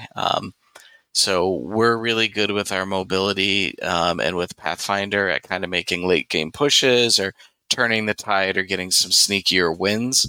But it can be very disheartening when you have a horde of Lycans shot off first turn, especially if you're in a table that doesn't have a lot of cover. It can happen. Our things are very squishy, so we suffer more than most armies when it comes to double ones, because we can't take that. Like I did the math, I lined it all right, but like if you roll that double ones and your units are just hanging out there, ready to be countercharged, we really suffer from that, and that's been a downfall at times. So just be aware that it's a fun army and it is an exciting army, and you get to learn a lot about movement, but it's not a particularly forgiving army. I think that's why you don't see a lot of herd armies showing up in tournaments. I mean, you see 1 or 2. You usually don't see the 6-7 herd armies at a GT like you might with some other armies. In general, I think Kings of War is balanced from top to bottom. We see a really nice spread of different armies, but you'll see GTs without a single herd player. And I think that's because it is not a forgiving army. It is a very tactical army. And you have to utilize a lot of synergies to make the army very successful, and utilize the terrain, as Keith was saying, utilize the terrain to your advantage. And if you're not doing those things, you're probably losing the game, because if you're trying to get into a grind with an army that grinds better for cheaper, you're losing that game. And so you have to know when and where to strike. So a lot of times my tactics are, I may even feint a flank like I'm coming up, and then I might pull back and not engage and pull something from that flank to help in the middle. And because we're so fast, we can do that, and your opponent can't adjust quite as quickly, right? So it's a very tactical army, which can be a great way to learn the game. But you might have to go through some growing pains getting there. It's a good army to learn too, that like you don't have to fight on your opponent's terms. Like a lot of our games, your opponent, right? You have your Death Star, and I got my auras, and I have this giant unit, and I got like all these cool toys in the middle. I'm going to march forward and fight. But if you play herd in certain playstyles, like you don't have to do that. Like, okay, I'm not going to engage your main force. I'm not going to meet you head on. We're going to play scenarios over here, and you can pull apart things and surround them, and it can make for a very dynamic game where you play the whole table. And hopefully if you're at a GT, you're playing a single table, so you don't have to walk through the long lines of tables to get to the other side, or pull your back leaning over the table quite frequently. But if you're doing that, it means you're playing herd correctly. If you're playing more on your opponent's half of the board. Yes. We do invade very well. We do. We know you guys are good at a lot of scenarios. We also understand the impact of terrain. It is super important for this army. But one of the things we didn't really talk a lot about is magical artifacts. Are you guys throwing lots of artifacts on, or are you keeping things cheap and cheerful and getting more bodies? Give me a sense of overall magical artifacts on your army lists. In general, my strategy with artifacts are, if I have some key units that I want to push over the top, I put artifacts on them as I'm making my list from the very beginning. Because as Keith was saying, this isn't an army you want to, run a unit in and not break something. You want to be breaking things. And so putting a couple of artifacts on some of your key units to make sure you're breaking things, or like Keith mentioned, one of his most important artifacts on that Spirit Walker, Lycan. Thank you. Horde of Spirit Walkers. I was like saying Berserkers, and I'm like, wait, what? His Horde of Spirit Walkers is key to his entire strategy, right? So he's putting that artifact on right away. And then I just try to fit as much as I can in the list. So I'd rather not pile on a bunch of artifacts on my other mid-tier stuff or my lower stuff and get an extra unit of harpies or something like that instead. A lot of our hammers are pretty pricey. Like you're looking in the 250, sometimes closer to 300 point range when you put items on them. So you have to make sure that things are quality. It's a lower drop army, like 10 towards 12, 14 kind of drop area, sometimes as low as 11. So with that being said, you need your units to contribute. So I take Chalice of Wrath, Staying Stone, and Dwarven Ale a lot. Always Dwarven Ale in one list, because if you have a Horde of Lycans or another unit that's wavered and it's not contributing, it's really painful, because you need to make sure that you're getting the most out of them for their price point. So I always make sure to include that. And the Brew of Strength. We get a lot of units that have like 30 attacks, like the Spirit Walkers or the Tribal Spears or the Guardian Brutes, that would benefit from Sharpness. And Sharpness and Elite, of course, I would put on a Stampede as well, just to make sure you're killing what you charge on the charge. So I use a lot of items, but you need to, because you need to get a lot of value out of the units, because you're already paying a premium for most of them. I think I know the answer to this question, but I'm going to ask it anyways, because Paul Collins wants to know, is it possible to write a herd list without the Horn of the Great Migration? Yes. I mean, I guess you could technically write one, but would you play it? Oh. I have. I would say, when I was first running Flaxhoof and a horde of centaurs and stuff, it was darn fun, and I was winning games with it. It's just that chieftain with the Horn of Migration is just such a utility piece that it's hard to leave him at home now. But you certainly can. I was just going to say, speaking of him, does anybody else find it odd that he's a infantry and not a heavy infantry? Like, I would think he'd be a longhorn. Oh, the Great Chieftain? Yeah. Yeah. I thought that was kind of interesting. Well, don't change him. I already have a model I like. Yeah, I was about to say, I've already got him picked. Yeah, don't. I heard nothing. You know. We all know Twilightkin's the new boogeyman on Fanatics. And so Justin Berg had a question, talk to us about how Herd's going to handle playing against 42 lightning bolts, 15 weakness with piercing 1 lists. The lower defense overall seems scary, and you can only take 3 Gladestalker druids with Hex. This is a new reality that we haven't faced before, and how do you think Herd's going to deal with it? I mean, I'm no expert, but the one thing I do know about Twilightkin is on the average, they're not that fast of an army. So with the Herd, you can get in pretty darn quickly and start punching them. And, they can't cast when they're disordered. So I think a lot of that would kind of go away as you start closing in. Now, whether or not you can survive the charge, weather the storm as you're getting in, I don't know. But yeah, like once those battle lines meet, I think the Herd would have that upper hand on a lot of those nice Twilightkin units. Yeah, speed is the great equalizer, because if you can weather that 1 turn of shooting, 2 turns of shooting, you stand a chance as you disorder things, and Beasts of Nature are great for pinning shooting units. If you're going to play a style, and Herd has great variety, you can do a shooting list, you can do a defense 6 heal list, you can do a scout list. Like, there's a lot of that, but it's not quite as optimized as what you can get out of for the Alpha Strike.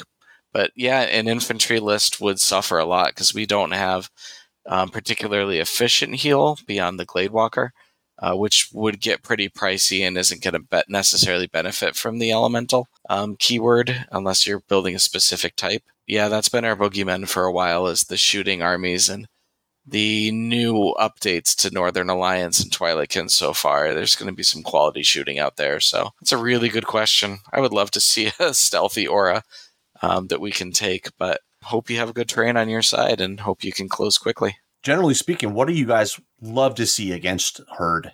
I feel like ogres for us aren't bad as long as they're not doing the lightning bolt spam. That can be a little painful on that aspect, but ogres themselves, because they're generally slower than us, and we have the smashing power to get through them. Yeah, Night Stalkers would be my preferred matchup. We don't tend to bring a lot of shooting. We're faster, and they're generally like lower. Some of their older units were lower defense, but they would have universal stealthy, whereas a lot of the lists that we would bring wouldn't have a ton of shooting, so all those points would be kind of wasted, and you could outrange them for a lot of things. So Night Stalkers, I'd say, would be the army that I would feel most comfortable going up against. The trash meta armies, the hordes of rabble, halflings, things with failings and cheap unlocks, that's what really gives us trouble, because we tend to have low drops and we don't really want to commit too early on. But if you wait too long, then you're playing cleanup turns 5 and 6, and you may not have enough units, or they may have too many units that you don't have enough turns to mop them up.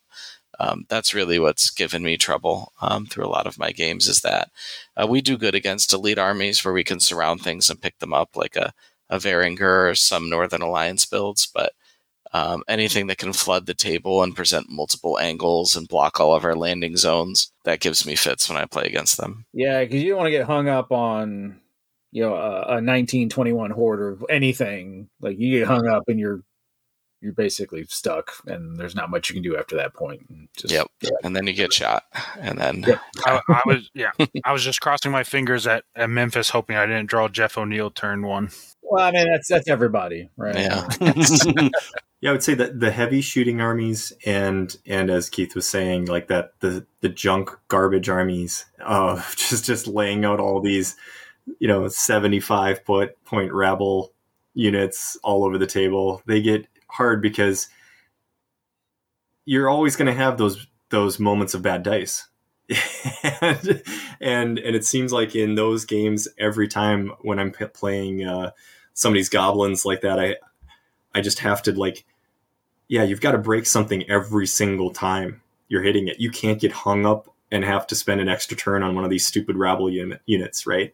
Or you're just getting too bogged down and you don't have enough turns to get through all of it. And then that kind of spam shooting that the goblins can do, they're probably my least favorite army to play, but I get a bit of practice against it because I get to play Donnie Croche quite a bit and stuff. But you asked what our favorite army is, and I would say melee armies in general. are my favorite army to play, because in general, even if it's a fast army, like a Cav army or something, we're slightly faster. And they're paying all those points for speed when we're still able to dictate the charges, right? And so those are probably the best armies for us to face.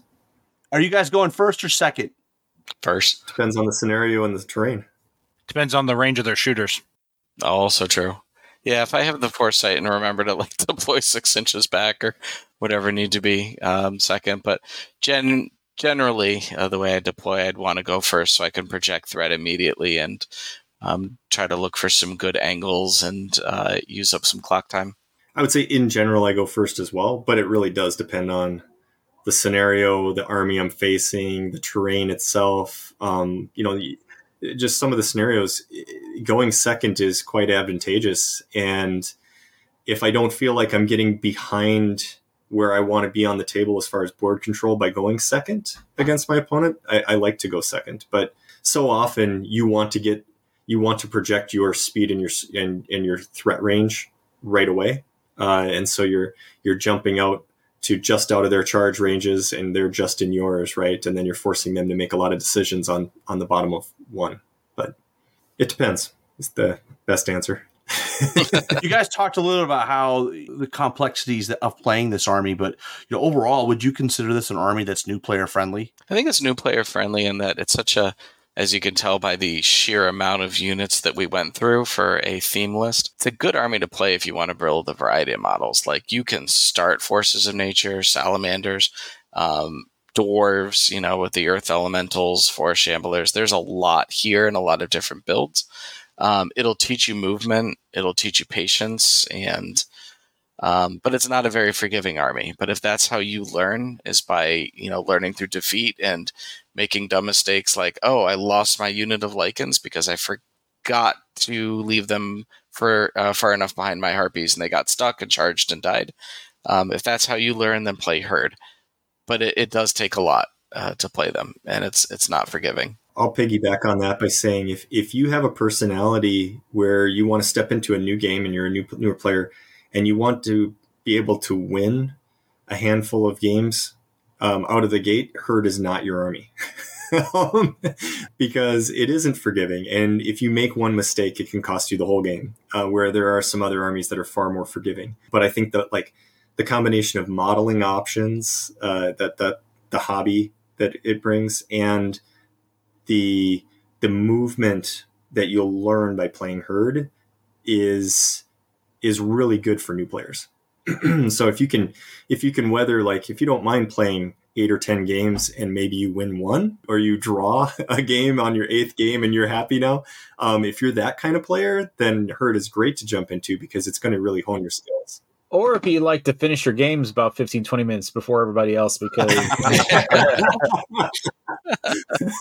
by turn 5, one of you is probably a smoking wreck of an army. Either you messed up and you're tabled by turn 5, or you've really dominated your opponent by turn 5. So you're generally, games go quick, at least for me playing the Herd. But man, there's a lot of thinking that goes on. So round three of a GT and you're just a sweaty mess, I can do that without playing Herd, so You're just a sweaty mess. Yep. Sweaty mess by the end of the tournament. So points level does this army work best at? This is a really good ambush army because of the amount of terrain on that 4x4, or the 3x3.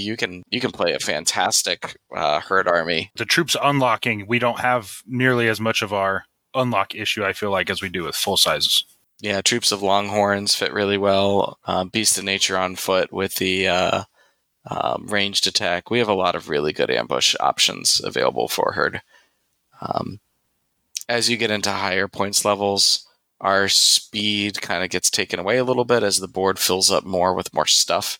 So any of the 25, 26, 3,000 point tournaments you may go to or doubles games becomes a lot trickier to play. But I think the 1995 is the sweet spot for us. We can still take all the toys we want, but there's not as much on the table, so you can get more landing zones and more room to maneuver. I agree with that.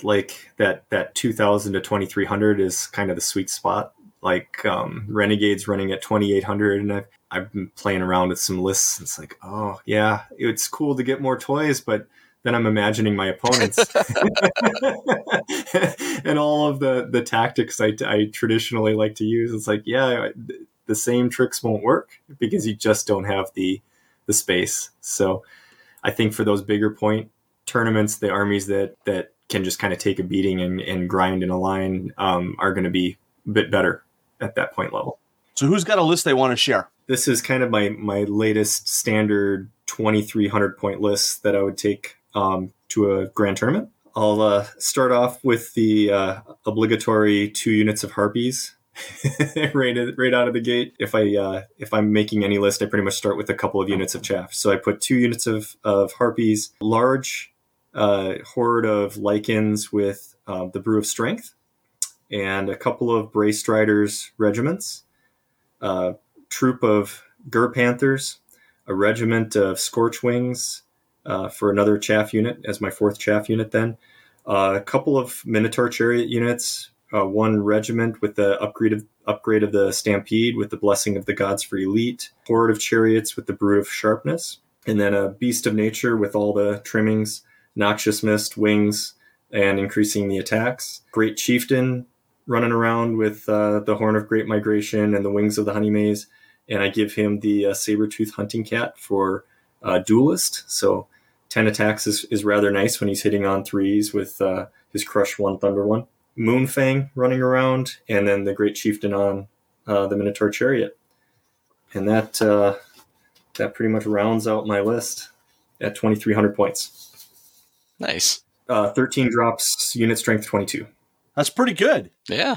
So I created a 2,300 point list right after receiving the new Clash of King updates. So these will be taking into account the new discount for the rules, for the Lichens and the Druid. So a horde of Spirit Walkers with Brew of Haste, as you do. 2 troops of Harpies. 2 hordes of Lichens, 1 with the Dwarven Ale and 1 with the Brew of Strength. A regiment of 4 Shamblers with the Orb of Towering Presence. A horde of Scorchwings with the Helm of Confidence. 2 Beasts of Nature with 7 attacks and wings. A Great Chieftain with the Horn of Great Migration and Wings of the Honey Maze. A Druid on Forest Steed with Conjurer Staff, Banechant. And then 10 points extra saved was for Wind Blast. And then the Avatar of the Father.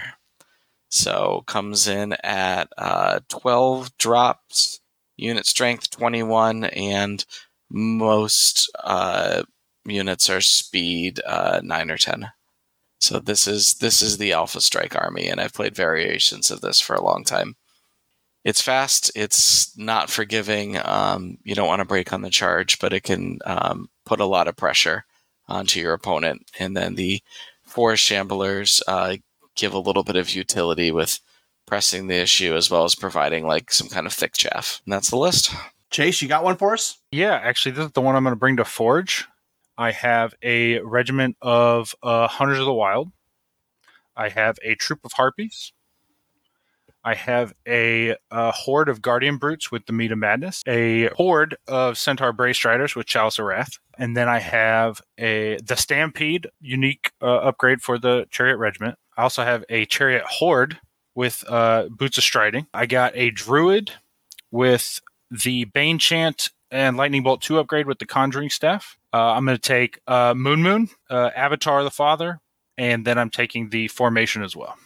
Final thoughts. What are your final thoughts on the Herd army? So I had one thing I wanted to, if you don't mind. You had asked us where would we like Mantic to take the Herd in the future as one of the first questions on the thing. I've been thinking about it the last few days. I just had something I'd like to, a little spiel maybe I'd like to give for a couple minutes, so that's all right. So moving the Herd on in the future, I thought it would be cool to kind of distinguish them a little bit more from just kind of, hey, here's some nature stuff and a bunch of, animalistic humanoids. So I thought it would be cool. There's been a lot of EOD talk lately with their new revamp and everything that they did. So storyline wise, it's the EOD's expanding, and in their expansion, they're literally killing the land as they expand their territory. So the Green Lady, it's gotten bad enough where she's worried about the balance of the world itself as far as nature goes and climate, stuff like that. So she wants to do something about it. But if you've looked at a Panathor map, Galahir is like way central, location on the northern continent, and the EOD's southern continent. I was looking at a map, and there's a huge wooded area south of the Elves' territory on the southern continent. So I thought it'd be cool if the Green Lady offered to send the herd to that wooded area. It's called Weishlar on the map. It's south of all the Elven territory. So the Elves send an Elven armada up to the southern coast of that central continent. They pick up the herd as they'd be the easiest to transport for all the forces of nature type armies because they're the most humanoid. Whereas like Order of the Green Lady, like they have to stay in Galahir. They need to be with the lady for their sacred water, kind of stuff and all that. So the herd gets brought down to Weishlar. Basically, they're sent there to just hold off the EOD expanse in that direction while the elves hold the territory north of them. And one thing this would do is you could leave a lot of the nature stuff in Galahir, right? So like the elementals, you could do woodland critters, whatever stuff like that you wanted to leave up there that, at least as I feel like as far as we've discussed, don't add too much to the herd list, you could do that. And in doing so, because they'd be in a new territory, a new continent, there'd be all these new species and creatures that they could add into their army. So I had a couple ideas for new units. I thought gnolls were a really good choice. The hyena humanoid kind of creatures. I thought they could be kind of like a low defense, medium damage unit. And I was thinking giving each other like an aura vicious for other gnoll units would be cool. Like they're hyping each other up and about, because hyenas, they hunt better in huge packs. And maybe like life leech, like they're eating some of the dead as they're fighting and stuff. And it'd be, they're kind of like vicious in combat, but not really like cruel. Like I feel like the, Warhammer Beastmen kind of are. And then I thought if the Glade Druids get left at home, Glade Walker Druids get left at home, they want to stay in Galahir and do all that. In the south, there could be, I didn't know there were previously shamans, but I was thinking shamans would be a cool spellcaster to have added to the army. And instead of casting spells in a normal way, I thought it'd be cool if they had bone runes that they cast. And so it'd be rolling dice. And instead of, okay, you got that, you successfully cast your spell, it could be each additional success unlocks a new option for like a curse or a blessing from the gods that you could give to your teammates or cast on the enemy. And the idea here is they're eventually the Green Lady asks them to come back. Galahir's being threatened by Night Stalkers or the Twilight Kin or something, and she asks them to come back and kind of defend the home front. And they refuse, right? They've been fighting down for a long time down in the south. They've made a home. They've, kind of become a tribe with some of the creatures down there and everything. So they refuse her. They're not abandoning her way of life or anything. They're just like, this is our home now. You sent us down here. We don't want to abandon all of our friends and everything like that to the EOD that's surely going to come through if we leave. Keith talked about it before where like the Green Lady was kind of bringing them their morality kind of more in check, where the father was like evilness. We could lean slightly into that without getting all the way to like Beastmen, but it would be a way we could refresh some new units in the army and get rid of some of the things that I feel like are a little stale. That's fantastic. What I would like to see Mantic do with the herd is actually have them on their website. So I don't have to be afraid that they're going to just get rid of the herd at some point, because I don't want them to get rid of the herd. And I feel like they have so many things that they could literally just slap a herd sticker on the side of the box, and it would also qualify as that army. And they could have a number of these units on their website available as herd. So that's the big thing for me is if Mantic is taking the herd anywhere, it's just don't kill them. Keith said earlier, though, it'd be a great idea for them to build a lichen kit that could make werewolves in hard plastic. I mean, You could get versatility. Well, yeah, sure, you can use them for herb, but you can also use them for the undead. So, and maybe that kit also makes minotaurs or owlbears or something, an animalistic bipedal large infantry unit, whatever that is. Well, they already have plastic werewolves, right? So it's like... Well, they have the rustic ones. Yeah, the rustic. Yeah. Fair. But like slapping a sticker on the side of that box that says herd as well, herd lichens also, right, is pretty easy to do. And building another tab on the website that says herd, and you can have Scorchwings in there, and you can have the lichens in there, you can have the lichen hero, you can have all the elementals, you can have the druids, you can have centaurs. There's a lot of stuff, and yet they've never built that. So that's my big request to Mantic. If you're listening. If they were going to do a 3D print army, I feel like this might be a good one to test that out on. This would be a fantastic STL army, and I think it was brought up in one of the older Countercharge episodes too. It's a very low risk, high reward too, because you already have the army, and there's some cool sculpts, and it would go right along with the Mantic Companion subscription and the vaults. And why not? Try it out, and you're not paying for the production part, just the design, so it's lower overhead. I think fluff-wise, I would love to see them take a direction where there's more friction with the Green Lady.